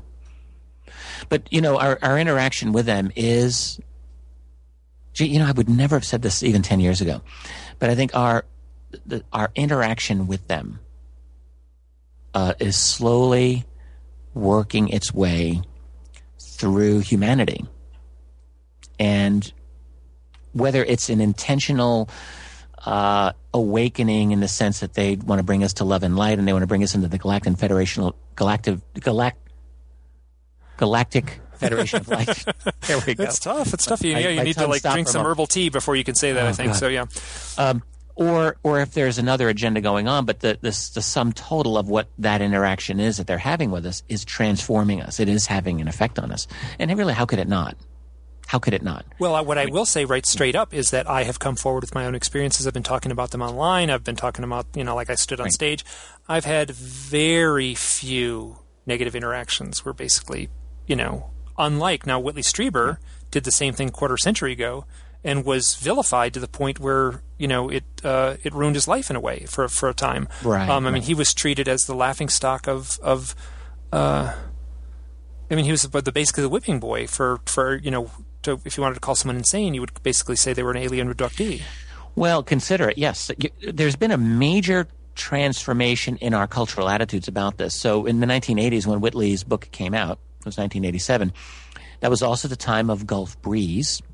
And that was also equally significant because with Whitley and with Gulf Breeze, in the form of Ed Walters, one reason Gulf Breeze was so difficult for researchers to accept was the fact that here's this guy, Ed Walters, who was a repeater. So he was having multiple experiences. And also he was talking about having telepathic experiences with these other entities. And a lot of the mainline researchers, guys like Jerome Clark, wrote articles saying that's all nonsense. And other of the traditional ufologists, the nuts and bolts crowd, they could not accept this. That's only in the 1980s. That's just 25 years ago, where that concept was a brand new concept, really. Bud Hopkins was he had written his first book in 1979, 80, 81. I think it was 82, Missing Time. Or 81, I think 81, okay. Actually. And he had written an article in the Village Voice in 76, and that's what got him started into it. Yeah. And then he did his second book, Intruders, which I think that was also in 1987. They came right next to side by side with Communion. With Communion. And so the new idea by the mid-1980s, this is a brand new idea, is that people could be having multiple ongoing experience. I mean, I guess the idea was there. You have the Andreasen affair, which was published in the late 70s, and that was one concept of it. But it was still a very new idea, basically, in the field, that you could have repeated experiences and repeated telepathic connections. This was just not discussed in ufology prior to the 1980s. So it's taken a full generation for some of these ideas to work their way into our thinking, and for some of the old conservative God basically to die off, and for new people to come in who are more open to this, more willing to explore it, and who are themselves, experiencing things that's convincing them that they're having these experiences as well. So it's just, it all takes time. I mean, the transformation of our consciousness as a species can't happen overnight. I think it has to happen by degrees, and it seems to me that we're in that process of going through that. And it is being. I mean, it just seems like it's being orchestrated. To what a greater or lesser level, I don't know. I mean, obviously, humanity has been evolving since we, climbed down from the trees, but it seems like it's being ushered. And I say that simply because I'm so immersed in this stuff, like I'm so obsessively, researching it, that it's easy for me to say that, though I would have a hard time backing that up. So it's just a sense. It's just a sense. I'm still very, very hands off or arm's length with a lot of the channelers. Here, let me just say that. So, yeah. I am too. I mean, whatever it is, the right. Content is challenging, but what is not challenging is the consistent pattern of people who say, I was abducted by a UFO, and then shortly after that I started channeling. That's consistent. Mm-hmm. Yeah, that's right. Or, and I'm glad you addressed it in the book, in the UFOs for the 21st Century Mind, the channeling stuff, because that's one of my. I remember I asked Bud Hopkins straight up about that, and I've asked Dave Jacobs straight up about that face to face, and they just rolled their eyes and like, oh, I'm not going there. That's so stupid. They're of a different generation, and I'm not knocking. I mean, I knew Bud reasonably well, and I know David, and both exceptionally intelligent men, but they're also of a different generation, a totally different kind of mindset. So it's really not that surprising. Oh, and I'm not deriding either of them, but I mean it is something that the reason I bring it up is because initially when I first started looking into this, don't ask me why, I was everyone I talked to, Leo Sprinkle would call me up and say, oh, here's someone you should talk to, and then I'd make a call and talk to that person, and one of the questions I would ask is, or one of the things they would say themselves without any prompting from me is that since all this started happening, I've been channeling. And some people don't like it. They said, I didn't trust it. I didn't like it. I wanted to. One guy actually said he wanted to atrophy that side of his brain that was channeling. And I think it's absolutely fascinating. I'll tell you something that's I don't think I've ever told anyone publicly, but this is such a wild conversation we're having. I'm just going to put it out. And it doesn't mean one thing or another to me necessarily, but I have a friend. I remember I mentioned my Canadian friend who had the triangle sighting. Oh, here, let me just interject one thing. Yeah. Okay, so I'll just ask you straight up. Do you feel that she is an abductee? Yes. Okay, good. I feel that she's had definite interactive experiences with other entities. And my sense is that they don't all play out like, being on a table and having creepy medical I don't think that's happened to her. I think, sir, I think you're exactly right. I think she had an experience. In fact, she described a reptilian type of entity that she distinctly remembered seeing. And I said, well, what do you mean when you saw it? She said, I saw it. Like, I was fully conscious and awakened. I was like, okay. But a friend of this woman, who I actually also now know, and this is a much older lady, also in Canada, who is an astrologer. Now, again, I don't do astrology, but I can no longer dismiss astrology, and I'll tell you why. Because this lady originally did my chart. She initially had no idea who I was. All she knew was my first name and my birth information. And she's so old school. She's not on the internet. She's nothing like that. She did a cassette tape where she talked into the cassette about me. And suffice to say, this lady absolutely nailed me. She had me pegged as a writer. She said, but you're not an ordinary writer. You're on the edge. You have an unusual communication skill, and you're a good writer, and you're out there. You're in opposition to something, opposition maybe to the government, but not even just that. You're on the fringes of reality itself. And she eventually said, I wouldn't be surprised if you were interested in things like UFOs. I nearly fell off my chair, but as if that wasn't enough, she then did my son's chart. And I mean, one could argue, if you were an utter cynic, that my very close friend who I trust with my life gave this astrologer this information about me and they were just playing a game with me. I absolutely don't believe that, because I know them both, and I know that wasn't the case. But you could not argue that regarding my son, who was 9 years old at the time that this woman did his chart, because no one knew almost anything about my son. She described him to a T, and then she made a prediction of fear. She said, I'm afraid that he's at risk for something that could be really bad. And she mentioned 2 diseases, one of which was diabetes. 1 year later, my son he became an insulin-dependent diabetic. Less than 12 months later. And she said, I see this as a real danger. And then it happened. By the way, my son's health, he's 17 years old, almost 18. He's a black belt in martial arts, and he is incredibly healthy, and he can easily kick my butt. He manages his blood sugar like a pro. He's amazing. He's an inspiration. But the fact is, he contracted diabetes when he was 10 years old, and I have the cassette tape in my possession from 8 months prior. Now, I ask myself, all right, how the hell can an astrologer see that? That's not chance, in my opinion.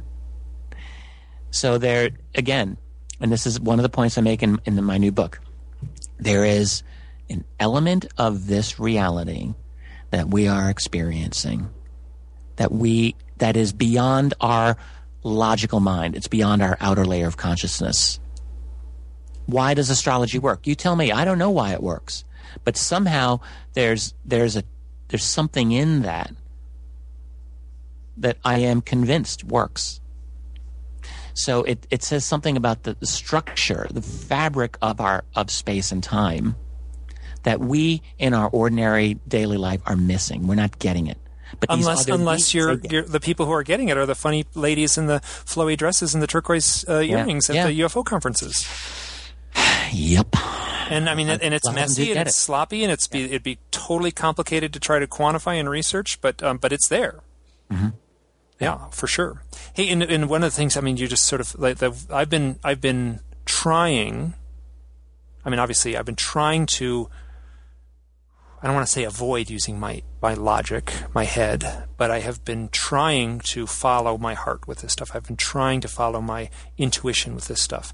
And it has been very liberating, because initially, the first few years I was in this, man, my sanity was in jeopardy.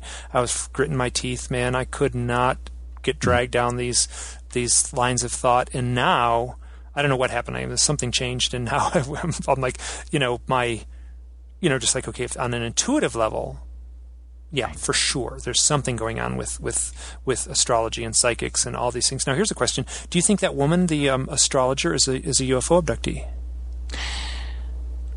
Has she had any experiences? I can't remember how you met her, but I'm trying to remember, because I've spoken with her many times on the phone, and I visited her one time at her home for the first time about a year ago, actually. She's such a lovely lady. I think she's had sightings, yeah. So there, I'm fuzzy on this. I think if she's had sightings, and you go by the Bud Hopkins, Elaine Douglas thing, there's above 50% chance that she's an abductee. I'm being purposely kind of provocative here. Yeah, so I want to tell the main thing I forgot to tell you. So she does the astrology, but this woman, when she did my chart, and I've spoken to 3 astrologers who have done my chart, and they've all said the same thing. I have what's called a grand trine in my chart, and again, I can't interpret this, but every astrologer, it's almost like funny to me, but they all look at my chart and they say, "Holy crap, who is this guy?" Because like 2 of the astrologers who did my chart this woman and another guy did not know who I was. And they both had this, my God, I'm looking at an incredible chart. So apparently, to some astrologers, I got this really cool chart. So one thing she said about me, and this is why I've never explored this, but she said, you have the ability to be a first-rate deep trance channeler. She said that about me. Ooh, about okay. Richard Dolan. I'm going to make a note here because I keep going, but I'm... So now that was in this tape of almost a decade ago, when she gave this to me. 2004, 2005, late 04. So I got that information and I think, that's interesting because this woman is so good. That's the thing about, like, if anyone and some ordinary person were to tell me that, I think, well, great, that's nice. But for this lady to tell me that, I could never, ever, ever just dismiss what she says out of hand because she's, in my view, she's got street cred. Now, she predicted my son's diabetes, so I'm listening. But I can just say to you and listeners, I have never tried to explore that possibility. Not up to this point. I have not tried to do it. Okay, we might get. I want to be very careful how I say this.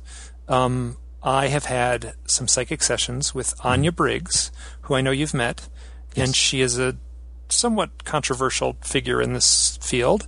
Yeah. I did a series. This would have been, I remember I said earlier, I said 2009, I was worried I was going to go insane. Like, basically, I spent 95% of my waking hours of the year 2009 wondering whether I had gone insane. My God. So that's seems about right. So, and it was in the end of 2009. We met under very synchronistic circumstances. Mm-hmm. And in, I think it was early November of 2009, she did a psychic session for me. Okay. And I have it on tape. It is unimaginably accurate. Things she said that were so dead on. And then she even I'm not going to tell the whole story because it's so long, but she kind of almost started just babbling this stuff. And it was like, wait a minute, where is this coming from? And she's like, I don't know. And she said, she listed 2 cities. She said, do you know Byron, North Dakota? Do you know Byron, Wyoming? And I was like, oh, I don't know what you're talking about. Where did that come from? And then later I did some research. Now this gets very complicated, and I'm just going to give you a little snippet of it. If you take a map, this is the map thing again. If you take a map, and there is a county called Byron, North Dakota, but that county on Google Maps is just a push pin in a farmer's field, and that's how you type in Byron, North Dakota, this push pin in a farmer's field appears. Okay. There is a Byron, Wyoming. It's a very small town, about as small a town as Wyoming can offer up. And I live in a little town in eastern Idaho. If you take a line on a map and put it from Byron, start at Byron, North Dakota, stretch it through Byron, Wyoming, and continue that line, it's about 800 miles long, it passes through the cabin I'm sitting in right now. Wow. So, I mean, whatever grief you want to give Anya Briggs, I can totally, unquestionably say that she is a very skilled psychic. I'm on Google Earth right now, and I just pulled up Byron, North Dakota, and then Byron, Wyoming. There is a way on Google Maps to make a straight line on the map system. Oh wait, you're Byron, but you're in Idaho, I thought, right? I'm in Driggs, Idaho. Yep. So that's certainly not going to be in between. No. So you start at Byron. So I'm at one end of it. I'm at the westernmost edge, and Byron, North Dakota is at the easternmost edge, and then Byron, Wyoming is in the middle. Now, to tell the story properly, the one I want to do is make a YouTube video about this stuff because there is so many crazy synchronicities connected to this story. Owls, MacTonies, and she just pulled that out. She just pulled that out of the blue. You can hear it. I have it I've actually, it's posted on my line, on my website. When she speaks, she's basically saying oh, you should eat less salt. Oh, you know what would be really good for you? You should put more olive oil in your diet. That would be really good. Do you know Byron, North Dakota? Do you know Byron, Wyoming? So anyway, and now I'll tell you this. So Anya Briggs says, She was just a normal person. One day she was walking down the street, saw a giant UFO hovering above New York City. Then she sat down and started channeling her brains out, and then started doing psychic sessions. And Anya Briggs said, I would be an excellent trance channeler. To you, about to me, you. To me, she said, if I meditated 15 minutes a day, by the end of a month, I'd be channeling. Now, to be quite honest, that freaks me out a little bit. And I'm like, I haven't started meditating, partially because of that. So that's a little bit of a, whatever. I mean, there's lots of other reasons. So out of sheer laziness, I haven't started to meditate either. But it is on my life list of things to check off at one point. Hey, I got one question here for you. So, okay. And we've been going at for about an hour and 44 minutes, so just speak up if you need to, pull out of this. But well, in a little while. I mean, I'm enjoying this very much. Okay, great. So back to that same article where Elaine Douglas said that at least 50% of people who see UFOs are abductees. She starts the article. Recently, a MUFON state director told me, "We haven't had an abduction case in our state since year one. I am not interested in abduction cases. My investigators are not interested in abduction cases." And then a couple farther down in her article, she talks to this guy, and he actually describes seeing gray aliens in his bedroom as a child. The state director who says there's no abductions in his state. Mm-hmm. So I just thought that's an odd little insight into human nature, I guess. I know people. One who has been somewhat close to me over a number of years, who I am convinced personally has had some kind of very bizarre experience in her life, at least when she was a child, but who absolutely rigorously will not engage the subject at all. Even though, it was actually something that would bump into her a lot through myself and through family, because it was kind of unavoidable. And as someone who's had a strong interest, and she's very intelligent and takes an interest in things that other people do, but she would never and has never and will never, I think, take an interest in this topic. And I've always felt it's because it connects with her at a very deep level that provokes a deep fear. And now this state director, I really have to assume there's something similar going on. Now, in his case, it's different because he became interested enough in the subject to deal with it at the level of like MUFON.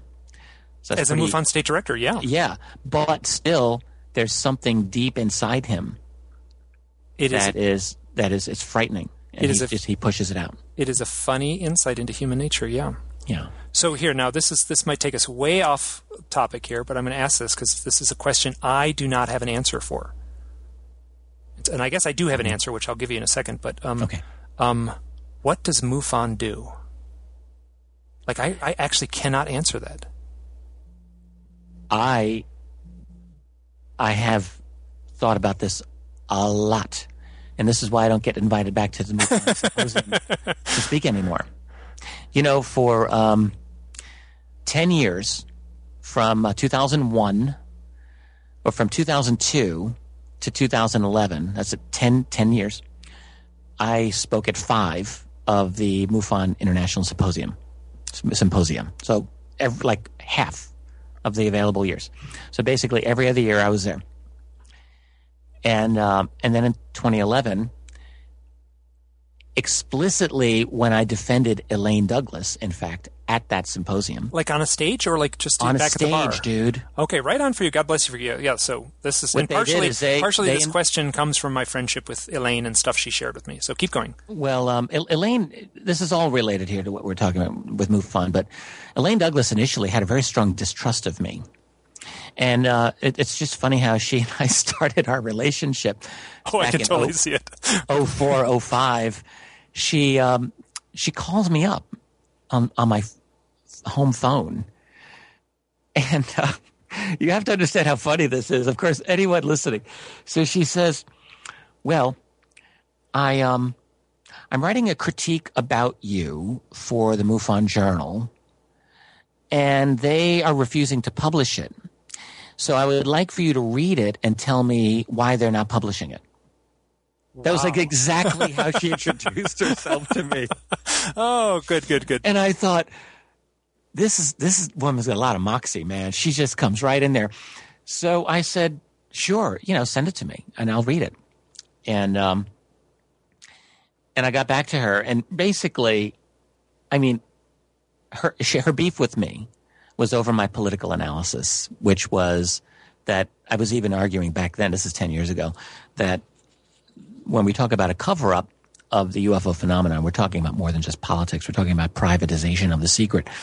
And that's definitely my opinion now. But she had a really strong resistance to that idea. And Elaine was very sophisticated politically. I mean, she's a brilliant lady. I mean, really knows her politics, knows Washington politics as well. She had a degree in a military strategy from MIT. Yeah, I mean, she's absolutely just so smart. So she thought that I was full of it, and this was her critique of me, which that's totally fair. I'm not offended by any of that. But what I said to her was, I think MUFON, the journal, probably wouldn't publish it because, I mean, a lot of your attitude really came across as kind of snide, Elaine. And it's not that, like, I'm untouchable. I mean, I'm just one researcher of many, but it almost read like an attack piece. So she said, "Oh, okay, well, thank you." And I think she reworked it, but I don't think it ever got published by them. Anyway, the thing was, she and I we really developed a lot of respect for each other over the years. And I think she was happy about the fact that I didn't take offense that she was critiquing me. That was probably a mark in my favor. But then what happened was in 2011, she was the focal point of the kind of resistance, the rebellion within MUFON's ranks to try to get that organization to be more transparent. The leadership was and is utterly opaque in many ways. We know that MUFON has been dominated by people who have been in naval intelligence for years and years and years. Thomas Dooley is the most prominent of them. Richard Hall was Air Force intelligence, very prominent. James Carrion. We have a lot. James Carrion, absolutely. And, I mean, it just keeps going. Military contractors. And MUFON for 45 years now, I mean, what do they give? As you were asking, they give nothing. They give nothing back to the world. Nothing. So they have investigators who accept reports. They do reports. They collect. They do something. What are the results of these investigations? As far as the outside world knows, not one single thing. Not one annual report. Not one conclusion of anything. So, yes, what does MUFON do? They fulfill the function of channeling, and I'm using this word in a different way, channeling the energies of people who are interested in this topic, who might take it seriously, and effectively disabling them and keeping them spinning their wheels around and around so that they're not making forward progress. MUFON is the one civilian organization in the U.S. that really has, this strong connection with the UFOs. So if you want to get into investigating, you join MUFON. But what does MUFON really do? It controls you, and it kind of keeps you spinning your wheels in this very, very limited, group of people. I mean, they still have the same membership today in 2014 that they had in 1980, for God's sake. I bet you it's lower. Yeah, right. And this is UFOs, one of the most popular topics on the web, and they're at such a low level. So with the thing with Elaine, though, I just will mention this. Elaine and the reform crowd were at the MUFON convention in 2011 in force. A lot of them were there, and they were sort of the outcast pariahs there. But even though I was a speaker by MUFON, I went out of my way to talk with Elaine. I went out of my way to talk with that whole reform crowd because I was totally on their side. They wanted open elections of the members of the board rather than having the board select itself and all of that stuff. So when I did my talk, I was asked to speak about something totally different, but I took the last 15 minutes out, and I talked about why MUFON needed to reform. And in fact, the core of that I put up on my YouTube channel, and it says Richard Dolan speaking about the future of ufology, and that's that speech. And in fact, when I look at it, it's so tepid. I mean, but in the context of that conference, it was not tepid, because I knew that if I gave this talk, they would possibly never invite me back, but I didn't care. Hey, MUFON has more to fear from me than I do from MUFON. And I thought, I'm just going to say what I said. And I learned that Clifford Clift, who was the international director at the time, someone was standing near him when I was speaking, and he got so mad. He got so mad. He let out an expletive. He said, Dolan is never speaking at another bleeping conference here ever again. And and that's exactly what was told to me. After that, I was approached by Clifford and Jan Harzan privately, and they said, we'd like to talk with you privately about your remarks. We want to show you what we're doing to deal with your concerns. But they were really upset with me, and they said so privately. They said, we really don't like the fact that you brought this out and aired the dirty laundry. What I can tell you is that the people in the conference were totally into what I had to say.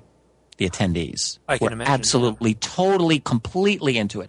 When I finished speaking, I felt like there was an extra long silence.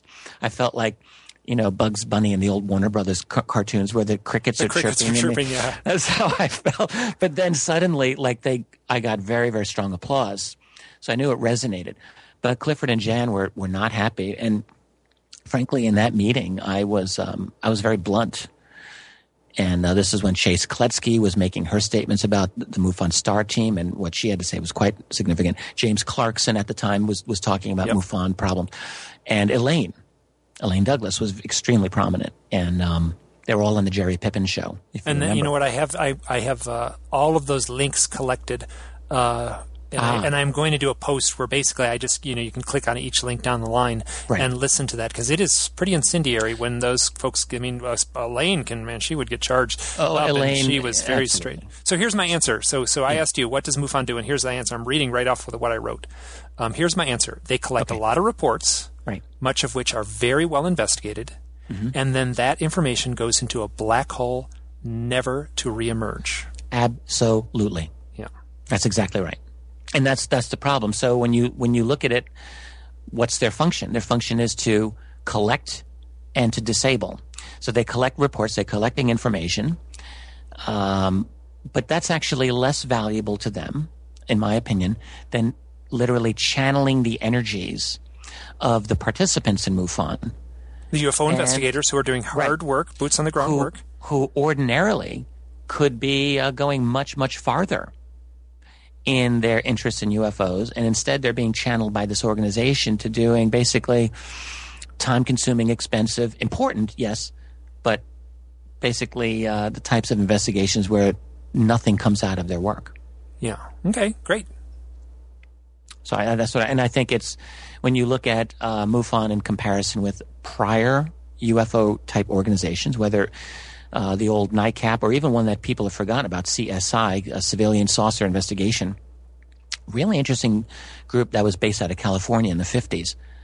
All of these were subverted by intelligence. And then you have APRO, which was also infiltrated by Air Force intelligence and probably CIA. So all of them. I mean, and it makes perfect sense. You're dealing with a subject where there is a national security connection. There is an interest by the intelligence community. Absolutely. So, of course, they're going to want to know what the more prominent civilian organizations are doing, and they're going to want to control them and manage them. And again, channel them in safe avenues, non-challenging, non-threatening avenues. And MUFON is the best example, better than NICAP, better than any of them, for that type of an organization. That's what's happened to them. They've been declawed, defanged. They never had claws to begin with, but it's the idea is to keep it that way. Okay, we've been rolling for just about 2 hours here, so I'll let you go. But one final question, or more I just want you to comment on this. So a friend of mine was at a UFO conference, and she just happened to sit next to John Mack. This is interesting. He's 2014 now, so he died 10 years ago. Yeah. And she's sitting next to him in the dark conference room, and they were showing video clips of like UFO videos. All right. And the videos were like little dots, little white dots in the sky, just kind of moving in the sky. Mm-hmm. And here's a guy who obviously sat with a lot of folks and listened to their stories, their direct contact stories. And so he's sitting in this conference looking at a video of little things moving around the sky, and he kind of sighs and says, "Haven't we moved beyond little lights in the sky?" Yeah. So I'm going to ask you. That would be his reaction. Yeah, I'm going to ask you to comment on just like the totality of what that implies, and that coming from something well over 10 years ago. Well, indeed, again, this refers back to something we were discussing, you and I, earlier in this discussion, where we were talking about the two roads into this subject. The nuts and bolts, let's study this phenomenon as objectively as we can, which there is value in that, obviously. And then there's the other road, the road of the mind, the road of the deep mind. Or I would say the more, even the soul, or the, almost like, you have to sort of tap into it at a deeper level, than just the mind, the heart, let's say. Yeah. So. Sure.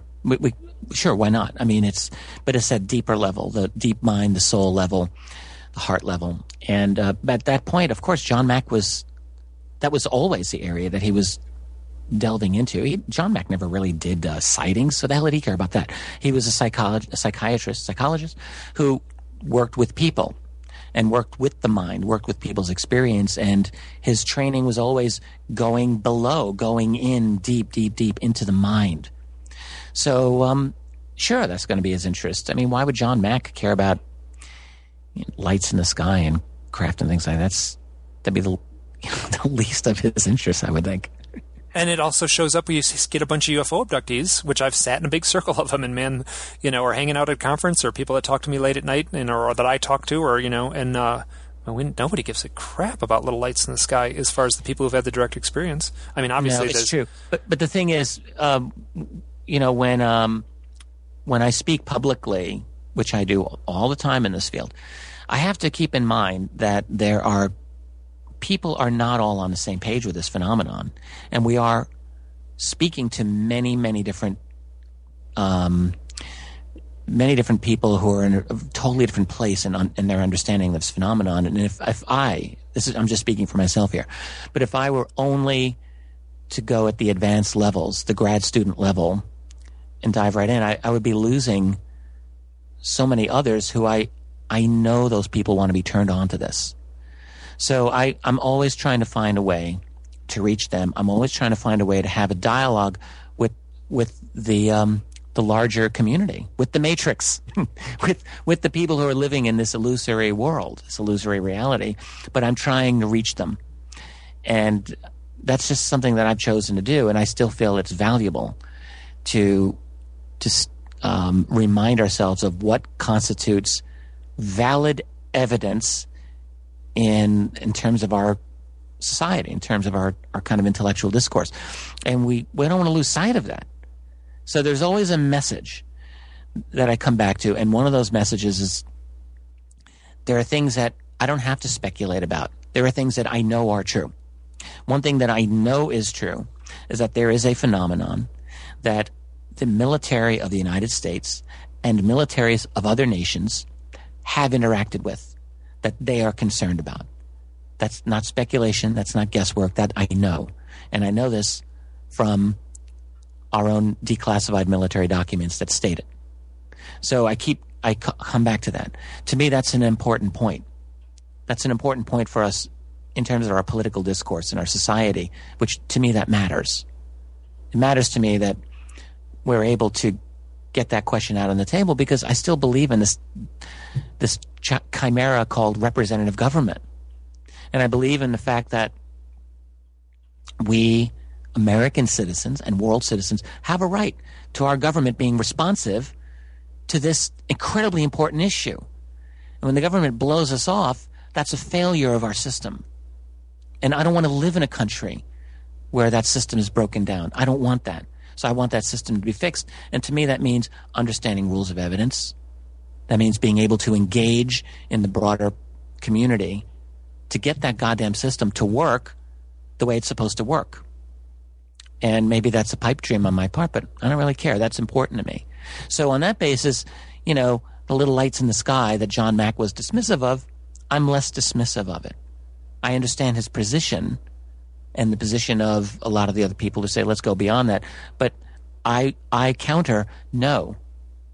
It's very important that we maintain extremely strong emphasis on evidence that is valid, that we can put out on the table so that we can engage in the broader kind of discourse on this topic, so that we can get this out there to generate some real change, political change, which is necessary. If we're going to talk about this topic openly, we need to be able to broach it in a way that's based on evidence, because you have not only an ignorant and skeptical world out there, but one that's much of it is hostile to this idea of having their reality transformed by this thing that we've been studying. So we got to be careful. We have to be based on evidence that is defensible. And I'll say that I have a very modest blog, and I don't get that many hits. I mean, there's a lot of folks that are putting out information that I don't really, think is all that great, and they get a lot more hits than I do. And what I feel like I'm doing is working to. I mean, this is my own therapy. Like this is my exploration. This is as deep as I can go, and I'm trying to be as transparent with it as I can. And wherever it leads, I'm going to make sure to somehow document it and get it out there in the form of these, some of the written essays I've done, in the form of the this podcast series, as well as in this book project that I'm working on. So it's interesting. Yeah, I just, like for me, like this is my own personal journey, and I'm doing it in a very public way. So, and then, it's right there. So you can, I'm a one, click away if anyone wants to dig into what I've been trying to say over these last 5 years that I've been doing the blog. Right. So, well, I feel that your insights, many of your insights are first level of importance in trying to grapple with this topic. So, I mean, thank God you're doing this. Good. Well, it's interesting because that wasn't the answer I expected so that was good to hear that. Hey, it's over 2 hours. I should let you go. This has been wonderful. I'm totally jacked up on coffee right now, and this is great. I'll get this posted online soon. I have to thank you so much. This seems like a really good time. It seems like you've been on my list to call for an interview. We did one back when AD came out, and it's always been on my mind. I got to drag. I think this is our best conversation yet. Yeah, I think so too. Yeah, well, I'm really glad that that you had me on here, Mike. It's been a pleasure, and I'm just so glad we were able to make it happen. And I know we'll be talking again. I just want to mention, if anyone is ever interested in any of the stuff that I'm doing, they can go to my website, which is richarddolanpress.com. Wonderful. It's easy. We'll hope to talk to you soon. Back at you. Thanks for having me on. I know. Hi, this is Mike. I'm chiming in during the editing. That was the end of the formal interview. And now I'm going to tack on what was originally at the beginning, which was Rich and I when we connected on Skype. Wham, we went right into it. Man, we were talking fast and furious. I think we were both jacked up on coffee, and then we realized, like, hey, wait a minute, we haven't done the hello part, welcome to the podcast thing. So we were probably 20 minutes or so into this when we finally got around to that. So that's what you're going to hear now. You're going to hear Rich and I basically picking up the phone and just jumping right into it, and then it ends with the beginning of the formal interview, so kind of a time slip thing. And after the end of Rich's part, which is the beginning of the formal interview, I'm tacking on 11.5-minute excerpt from Slaughterhouse 5 from a book on tape. And that's something that we tapped into, Rich and I, earlier in the talk, where we talked about the time slip stuff. Now, I just also want to say, Rich has a beautiful speaking voice. He's very focused. I feel like I am so freaking scatterbrained side by side with the stuff he's saying. And the whole thing ends with perhaps one of the more beautiful voices in the history of cinema, Jose Ferrer, reading from Slaughterhouse 5. So I'll quit my whining about my own voice and let you continue on listening to Rich. All right, can you hear me? Oh, yes, I'm going to turn you down just a little bit. I hear you. That's all good. Let me turn this volume up. All right, good. So I'm doing this just like I do my radio show. I have a large Yeti microphone with a windscreen, which I'm on right now. Okay, so you sound like God, basically. You got your voice, so you got and plugged into that is a really nice headphone. So I'm hearing you through that, and I'm hearing myself through that. Great. So it's all actually really good, and you should have there should be no feedback to you. Good. That's awesome. Yeah, this is awesome because I do whatever it is. It is so. I mean, you have an excellent setup. I have basically a $29 setup where I just plugged a headset in that I got from Radio Shack, and it usually sounds pretty good. I'm going to turn it just a litut bit like this. This microphone, it's a $100 microphone, and I have gifts. Yeah, I have a $79 microphone, and I actually don't. I need what do you call it, like a stand. I'm too tall. like I have to kind of bend down on the desk. It just came with this dinky little stand, so I haven't followed up and gotten a tall stand. So, or that, or a little teeny chair, I think would pop. So, hey, just first of all, before this is all. We're recording right now, but I'm not worried about that. We'll start the formal interview shortly. Hey, just thanks so much for watching that interview or the presentation. Mike, your talk was one of the best talks I've ever seen, and it hit me at exactly the right time in my life. That's for me really to go deep with what you're saying, and it's crazy. I'll just tell you, so since last July, I've been doing Kundalini yoga twice a week. Oh, God bless you for that. That's actually just what I need to do. So, I did yoga for a long time, and I gave it up, and then I just need to go back, and it's just out of sheer laziness that I haven't done it. So, well, I was in the same boat, honestly. I did it a little over 20 years ago. In the early years with Karen, we did it for about a year or two with a instructor, and he was really cool. And then we kind of got out of it, and then last summer I thought I'm going to do this again. And I'm just so into it. So that's been one thing. And the other thing is I've been trying more and more to meditate. And I've been, really, really, I'm listening to a fantastic audio series by a Zen master called The Science of Enlightenment, Shinzen Young. And I love this. And all of this is, I don't know, I think something has happened to me this year. So recently I had an experience where I went so fucking deep into my own thought processes that it was almost scary. And I was able to see like my various layers of consciousness and realizing that like this layer that you and I are talking on, this is where I'm at almost all the time. And it's my surface layer. And it's a great layer. It's very effective, but it's I still can't put this all into words, but these are the neural pathways that I use, and it's simply the way that my brain is functioning to create the reality, our shared reality. But below that is another language.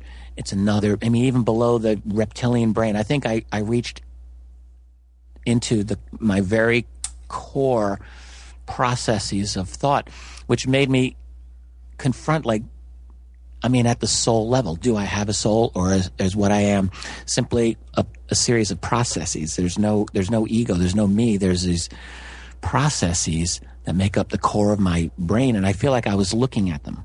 It's a crazy idea.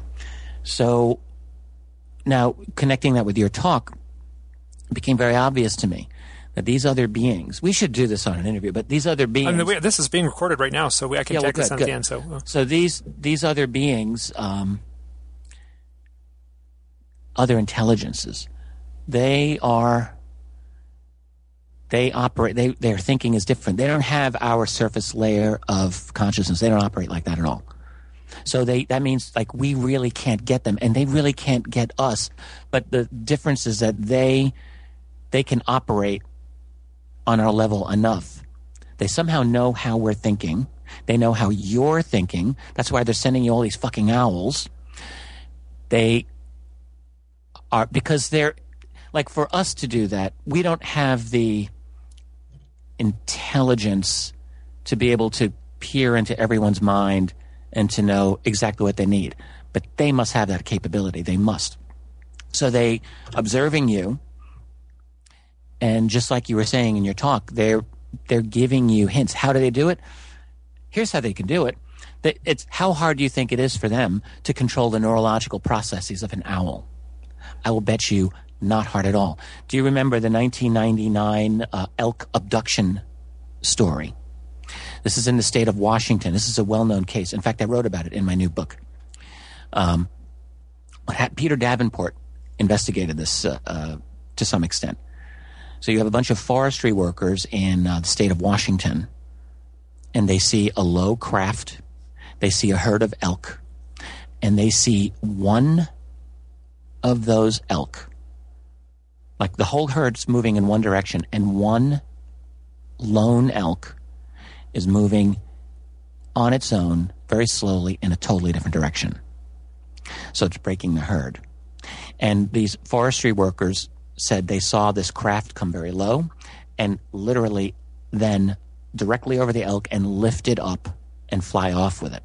And the implication is that the elk was somehow, there's some form of mind control that's Exactly. made the elk walk over that direction. I mean, that's what you get there's how many, I've heard thousands, not thousands, but hundreds of accounts of people saying like, oh, I got up in the middle of the night and had this urge to walk out onto the back porch. Yeah, totally.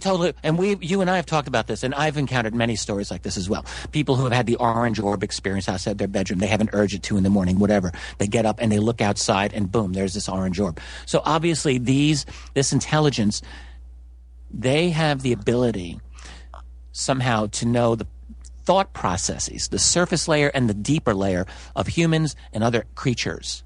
So when they know your thought process, they find you interesting enough that they're giving you this form of communication, and they're using other creatures. They're using an owl. This is what I'm thinking. They're getting into the brain of an owl, and they're saying, "Owl, go fly over there." Now, in the written essay that I wrote and in the book project I'm working on, I try to explore that in depth in the sense that there is no better animal on the face of the earth than the owl to play the role of, organic surveillance camera. It flies quietly. It's got eyes that can see in the dark. It's got excellent hearing. So if an owl is sitting at my window, it could hear me talking in the house very clearly. So that's one of the, and then, so where I'm trying to juggle this a little bit is, there's sort of a blending between, who do you call? Do you call it like someone has a UFO owl experience? Do you call MUFON, or do you call like the shaman from the local Indian reservation? Is to bet who can better look at the issues in their totality. I mean, is it, we have folklore and mythology in place already that treats the owl as a messenger, as playing a role in these mythic realms. I think the answer is the shaman. I agree, and because we're encountering, this is an intelligence. I mean, are they extraterrestrial? Are they from another planet? Are they from another? I don't know where they are, where they're from, where they live. I don't know, but they. We don't know. We don't know. Yeah, it's a mystery. We're dealing with a total mystery. To me is that there are people who think that I'm some kind of expert and that that I know this, and I think, my God, if there are people who look at me as an expert, we are hosed, because I'm just as mystified as you are and as anybody else. And I think that's, my sense is that, if we unravel some aspect of it, we figure something out, like, here's some little part of the overall UFO mystery that we figure out. I suspect strongly that some new part of it will just emerge in some unknown spot that will either, confound us even more. Yeah, I agree with you. I haven't seen us really unraveling any aspects of it, though, in the last 70 or so years or whatever it's been now. So, well, your talk.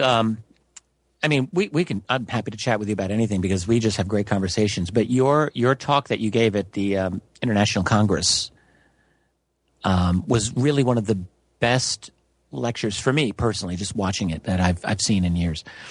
And I think the reason that it resonates with me is that you're working the field of abduction / encounter, but you're doing it in really original ways. Well, what it is, I'll tell you quite honestly, it is my own self-examination. I mean, it is, this book project and it is, I am, trying to answer my own questions, my, deep, and then I don't know if you noticed it, but right near the end, there was a point, that's funny, I can totally see it. It's within the last minute or so. I was so close to tearing up. And it was, you held it together very well, and it was not immediately evident. Well, you can kind of see it if you just know right when to watch. You can, I'm very aware of it. But there, basically at the end, I had to say, like, I am different now. I realize now that I am a UFO abductee, and I hate that word, and I wish there was another word. But it came to me through that. It took almost 25 minutes to tell how I came to terms with that, through, all the stuff with the map and the convoluted stuff with, multiple places and sightings. And so here's something I didn't get to share in the talk. So Natasha, right? So there's a line on the map, 1, 2, 3 points on the map. The 2 easternmost points, Natasha was at both of those points. The third one, March 10th. Yes. That was the one that took place in southern Utah on March 10th. March 10th, 2013? Yep. Yeah. March 10th is Natasha's birthday. To do this story correctly, like I had to cut out so much. I had to trim back and trim back. There's so many odd synchronicities that that to tell the story correctly, would take 3 hours basically, because there's so much strange stuff. Let me tell you. Oh, I'm sorry. Good. Oh, no. That's just my sense at this point. The more convoluted, the more complicated, the more the spider webs go everywhere, the more I trust it. There is a deep symbolism to some of these experiences that's going on, really deep. So I'll just tell you, I have a very close friend, a Canadian woman. I have known her since shortly after her own. She had a triangle UFO experience in Kingston, Ontario, in January 2003. And at that time, I was doing research on triangular UFO phenomena. I was writing an article on it. And I saw this case on Davenport's website, the National UFO Reporting Center. It was a hell of a case. And she's an artist, a graphic artist, so she did a rendering of her sighting, and it was really well done. And I thought, wow, Kingston, Ontario is really not that far from where I live. I'm in Rochester, New York, on the other side of the lake. So I wrote to Peter and I said, can you ask this witness if I can write to her, or if she would give me her email? Because I'd have to ask permission, obviously. So she wrote back to him and she said, yeah, that's fine. So I got in touch with her, and long story short, she and I became very dear friends. She's one of the best friends I have in the world to this day. She's one of the most scrupulously honest, reliable, just good human beings that I've ever known. So she's like, we're like siblings. That's how I feel with her. She's like a sister to me, but closer even. But her experience, she's also very gifted as a psychic or clairvoyant or whatever you want to call it. She has unusual sensitivities. So she said to me that in the whole, and this was not on the website at all, but for months leading up to her sighting, she was having these bizarre numerological connections. She would look up and, at work, she would see the clock, 333, 333, 333, 333. And then when she commented on it to a worker, then she started seeing 444 or 222 or 111. And she said it got to, this is all before her sighting. She said it got to the point where it was, a really disturbing presence in her life, because she really felt that someone was fucking with her. And that was, I say it straight up in the talk where I spent the year of 2009 pretty much wondering if I had gone insane. Yeah. Because so much stuff was going on. So, right. I totally understand that. So when she gets to her sighting, which was, I think it was January 24th, 2003. Now she does astrology and numerology, and I don't really have a true understanding of those disciplines. But she explained to me, and I was really not able truly to grasp.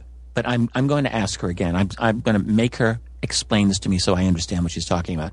But she has told me that when she looks at the astrological significance of the day of her sighting, that 333 comes up. Like it's the meaning of it is 333. She goes through this long, involved process of explaining it to me. She says, you have to understand, this never comes up. But it came up on that day. So in other words, what she's implying, obviously, is that there is this intelligence that was speaking to her all those months before leading up to her event. And then, shazam, here's the event, and here it is, we're showing it to you. Can you put the pieces together? Just like you were talking about in your lecture. You're thinking, and I think you're right, these intelligences gave to you and you alone the series of clues that only you could get. No one else in the world could get those that's clues. Very much my sense. Right. And it makes when you explained it, how could anyone not believe you? Your proficiency with maps, loving to sleep outside, and everything else that you talked about really was designed for you to be the Sherlock Holmes and figure this out. And just like my friend Deb, same thing. She was given a certain number of clues, and I think it's very few other people, like I would not have been able to figure those clues out, had they been given to me. Because I can't do the numerology or the astrology. But she somehow was able to do it. So she was given these clues and she figured something out. So that there's this meta intelligence. There's intelligence beyond what we have. And again, that doesn't operate at our surface layer of consciousness. Our logic does not apply to these intelligences. They're not operating that way. They have a completely different way of thinking. And I haven't figured this out. I don't know how they think. Well, you won't know. Don't try, because you won't solve it. No. But I mean, but just you can say that they have a different form of thinking. Yeah. Right. So, which makes communication with them and us to be really problematic. And it seems to me that they can operate enough in our world that they can give us certain kinds of clues. And also think of it this way. Think about mythology. In ancient Greek mythology, Zeus could not appear to ordinary mortals in his full glory because you would die. And neither could God in the Old Testament. Absolutely. I mean, yeah. So think of these other beings. They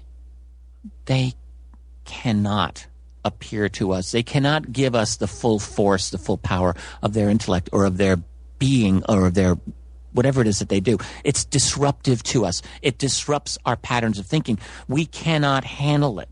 So how do they communicate with us? It has to be through indirection, through clues, through metaphor, through mythology, through ways that we can absorb it. Otherwise, we would burn up and die, just like the ancients in face of their god. I think that we're not able to deal with them in any other way other than through little piecemeal. Now, this is where like, for instance, like Eisenhower meeting the aliens in what was it? Supposedly 1954. Yeah. Right. Now, to me, that doesn't make any sense, because everyone I've ever talked to who has interacted or been in the same,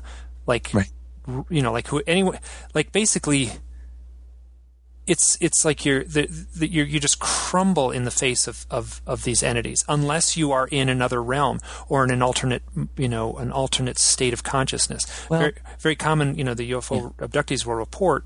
When I was on the ship, it was, I had this weird headspace, and then I was, it was more real than real. It was hyper vivid. It was weirdly quiet. So they're describing like a non-ordinary reality, and that's how they can interact with these beings. To think that someone could, President Eisenhower could sit down at a conference table, it just is folly to me. I don't see it happening. Well, what if it goes out like this? I mean, there's a lot of different possibilities that we might be dealing with. One is that some of these beings are completely artificially created entities. I think the ones that we encounter physically, in all likelihood, could be a combination of genetically designed, artificially intelligent, nanotech created, and 3D organic printing of whatever. I mean, we're maybe a century or less away from being able to 3D print an intelligent organism. Honestly, we could be that close. So is it really outrageous to think that some of the variety that people are seeing with these other creatures, that they're totally artificially created, whether it's through organic 3D printing or something else, who knows? They're grown, I don't know. But it could be that they're developed specifically so that they can interact with people in a way that's maybe less freaky. I'm only speculating. It's all speculation, but I just want to sort of amend what I just said earlier, where this could be the hybrid project that people talk about. It could be just a halfway point so that we could somehow interact with them. And then and also there's plenty of stories where people say that they met what seemed to be an alien person, wherever, literally in the department store. Exactly. And then Exactly. It wasn't so freaky, but there was definitely something amiss about them. So I'm, in a way, I'm sort of taking back the bold statements I was making about it being impossible for President Eisenhower to meet, sit at a conference table with an alien, but. Well, what we're dealing with are two specific types of phenomena, it seems to me. We've got this very physical, measurable phenomenon that is what drew me into this field 20 years ago. It was, looking at documents and looking at military and radar trackings and visuals and attempted jet interceptions and all of that stuff, which is, in my view, it's totally real, and it involves what appears to be someone's technology. I've never had a reason to deny or doubt that. Yes, the nuts and bolts side of the whole problem. Absolutely. Yeah. But there's this high strangeness aspect of it. I think that's as good a term as any, where it involves this level of intelligence. I don't want to say a level of reality, a type of intelligence that is so foreign to us that we can't relate to it, and that for that reason, when we interact with it, it involves, I guess, a different part of our mind. It involves somehow they can get deeper into our mind than we normally can get ourselves. That's a perfect way to put it. Yeah, and that the same way that I'm going to use an analogy here. The same way that the computer technician, the guy who really knows how your computer works, he can just go zip zip zip and then find these little things internally on your computer that I could never find. Right. Yeah. So, man. Hey, so here let's begin so what I may do is just tack this onto the end. Please, you have to include this. Yeah. No, we got rolling all of a sudden. We were both drinking coffee, I think. So, so I'll tack this onto the end, and then we can start the formal interview. And I started the same every way. I do the same thing. Great. So, Rich, thank you so much for saying yes to this interview. It means a lot to me. Mike, it's my pleasure. Absolutely. So glad to be able to do this. Great. Hey, so here this is the first question on my list here. What you are about to hear is an 11-minute and 21-second excerpt from a book on tape. This is Slaughterhouse-Five by Kurt Vonnegut, published in 1969. This little excerpt is narrated by Jose Ferrer, who has a glorious voice. Just astounding, beautiful voice. And that certainly adds to the charm of this little clip. And what you'll hear is a short set of segments where Kurt Vonnegut plays with the ideas of time travel. The excerpts are a little bit snipped apart and then snipped back together, which I think is fine, I guess, given that the entire story is snipped apart and snipped back together with Billy Pilgrim's time slips. And I very much wanted to include this because both Rich and I talked about this book. Now, Rich and I are pretty much the same age, and he talked about reading this book as a teenager. And let me tell you, every teenage boy in America in the 1970s read this book. That is a truism. So here are Kurt Vonnegut's words and Jose Ferrer's fabulous voice. Please enjoy. And Billy zoomed back in time to his infancy. He was a baby who had just been bathed by his mother. Now his mother wrapped him in a towel, carried him into a rosy room that was filled with sunshine. She unwrapped him, laid him on the tickling towel, powdered him between his legs, joked with him, patted his little jelly belly. Her palm on his little jelly belly made potching sounds. Billy gurgled and cooed. And then Billy was aboard a flying saucer, which was bound for Tralfamadore. "Where am I?" said Billy Pilgrim. "Trapped in another blob of amber, Mr. Pilgrim.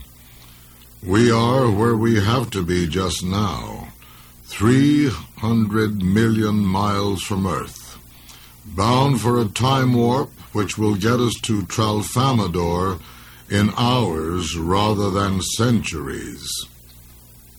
How did I get here?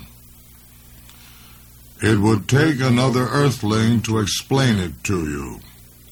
Earthlings are the great explainers, explaining why this event is structured as it is, telling how other events may be achieved or avoided.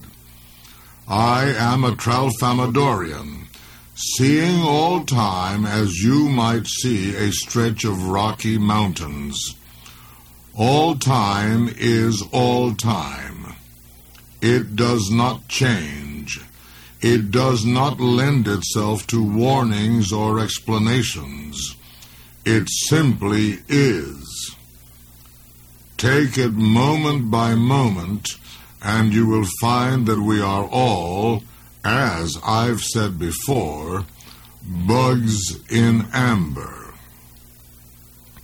"You sound to me as though you don't believe in free will," said Billy Pilgrim. "If I hadn't spent so much time studying Earthlings," said the Tralfamadorian, "I wouldn't have any idea what was meant by free will. I've visited 31 inhabited planets in the universe, and I have studied reports on 100 more. Only on Earth is there any talk of free will. Billy asked for something to read on the trip to Tralfamadore. His captors had only one actual book in English, which would be placed in a Tralfamadorian museum. It was Valley of the Dolls by Jacqueline Suzanne. Billy read it, thought it was pretty good in spots. The people in it certainly had their ups and downs. And Billy traveled in time to the zoo on Tralfamadore. He was 44 years old, on display under a geodesic dome. He was reclining on the lounge chair which had been his cradle during his trip through space. He was naked. The Tralfamadorians were interested in his body, all of it. There were thousands of them outside, holding up their little hands so that their eyes could see him. Billy had been on Tralfamadore for 6 Earthling months now. He was used to the crowd. Escape was out of the question. The atmosphere outside the dome was cyanide, and Earth was 120 million miles away.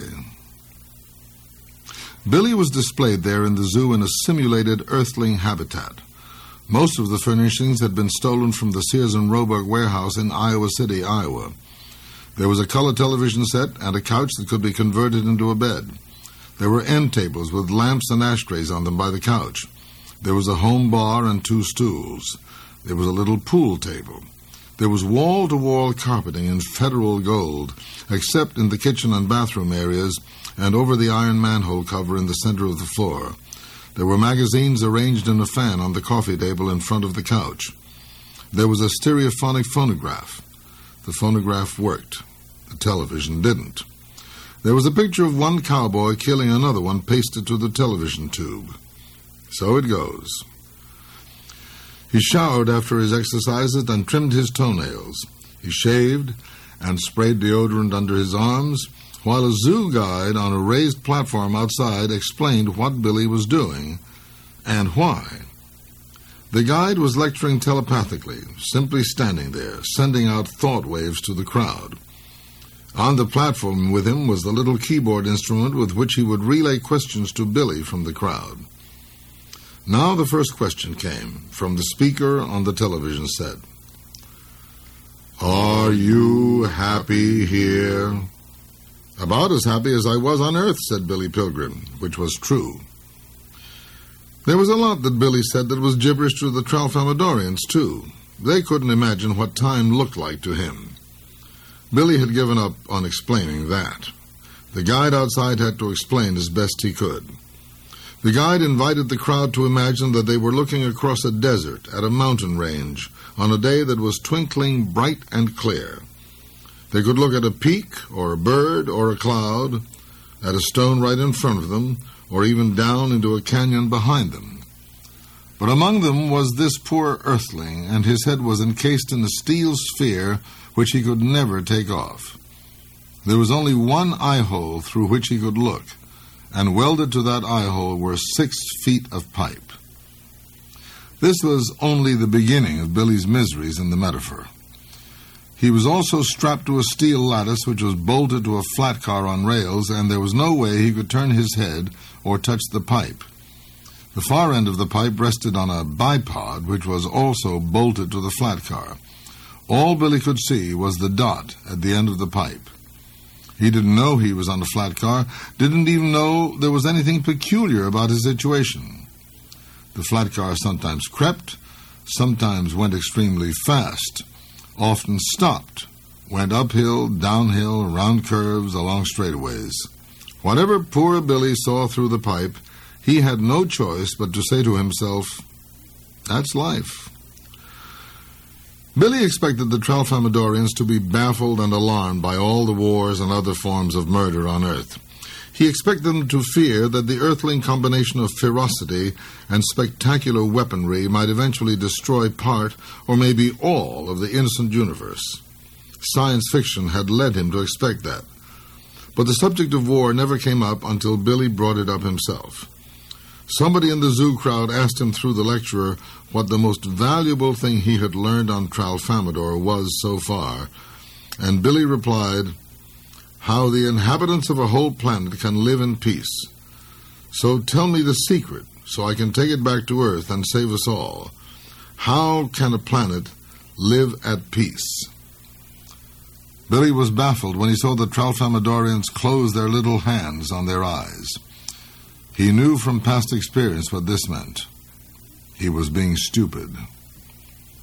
Would you mind telling me, he said to the guide, much deflated, what was so stupid about that? "We know how the universe ends," said the guide, "and Earth has nothing to do with it except that it gets wiped out too." How does the universe end?" said Billy. "We blow it up, experimenting with new fuels for our flying saucers. A Tralfamadorian test pilot presses a starter button, and the whole universe disappears."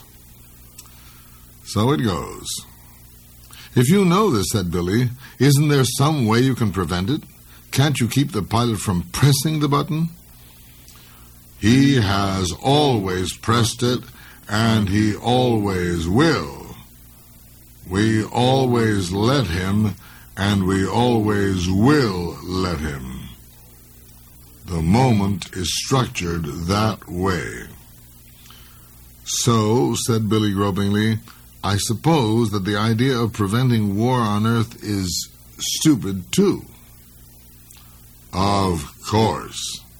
But you do have a peaceful planet here." "Today we do.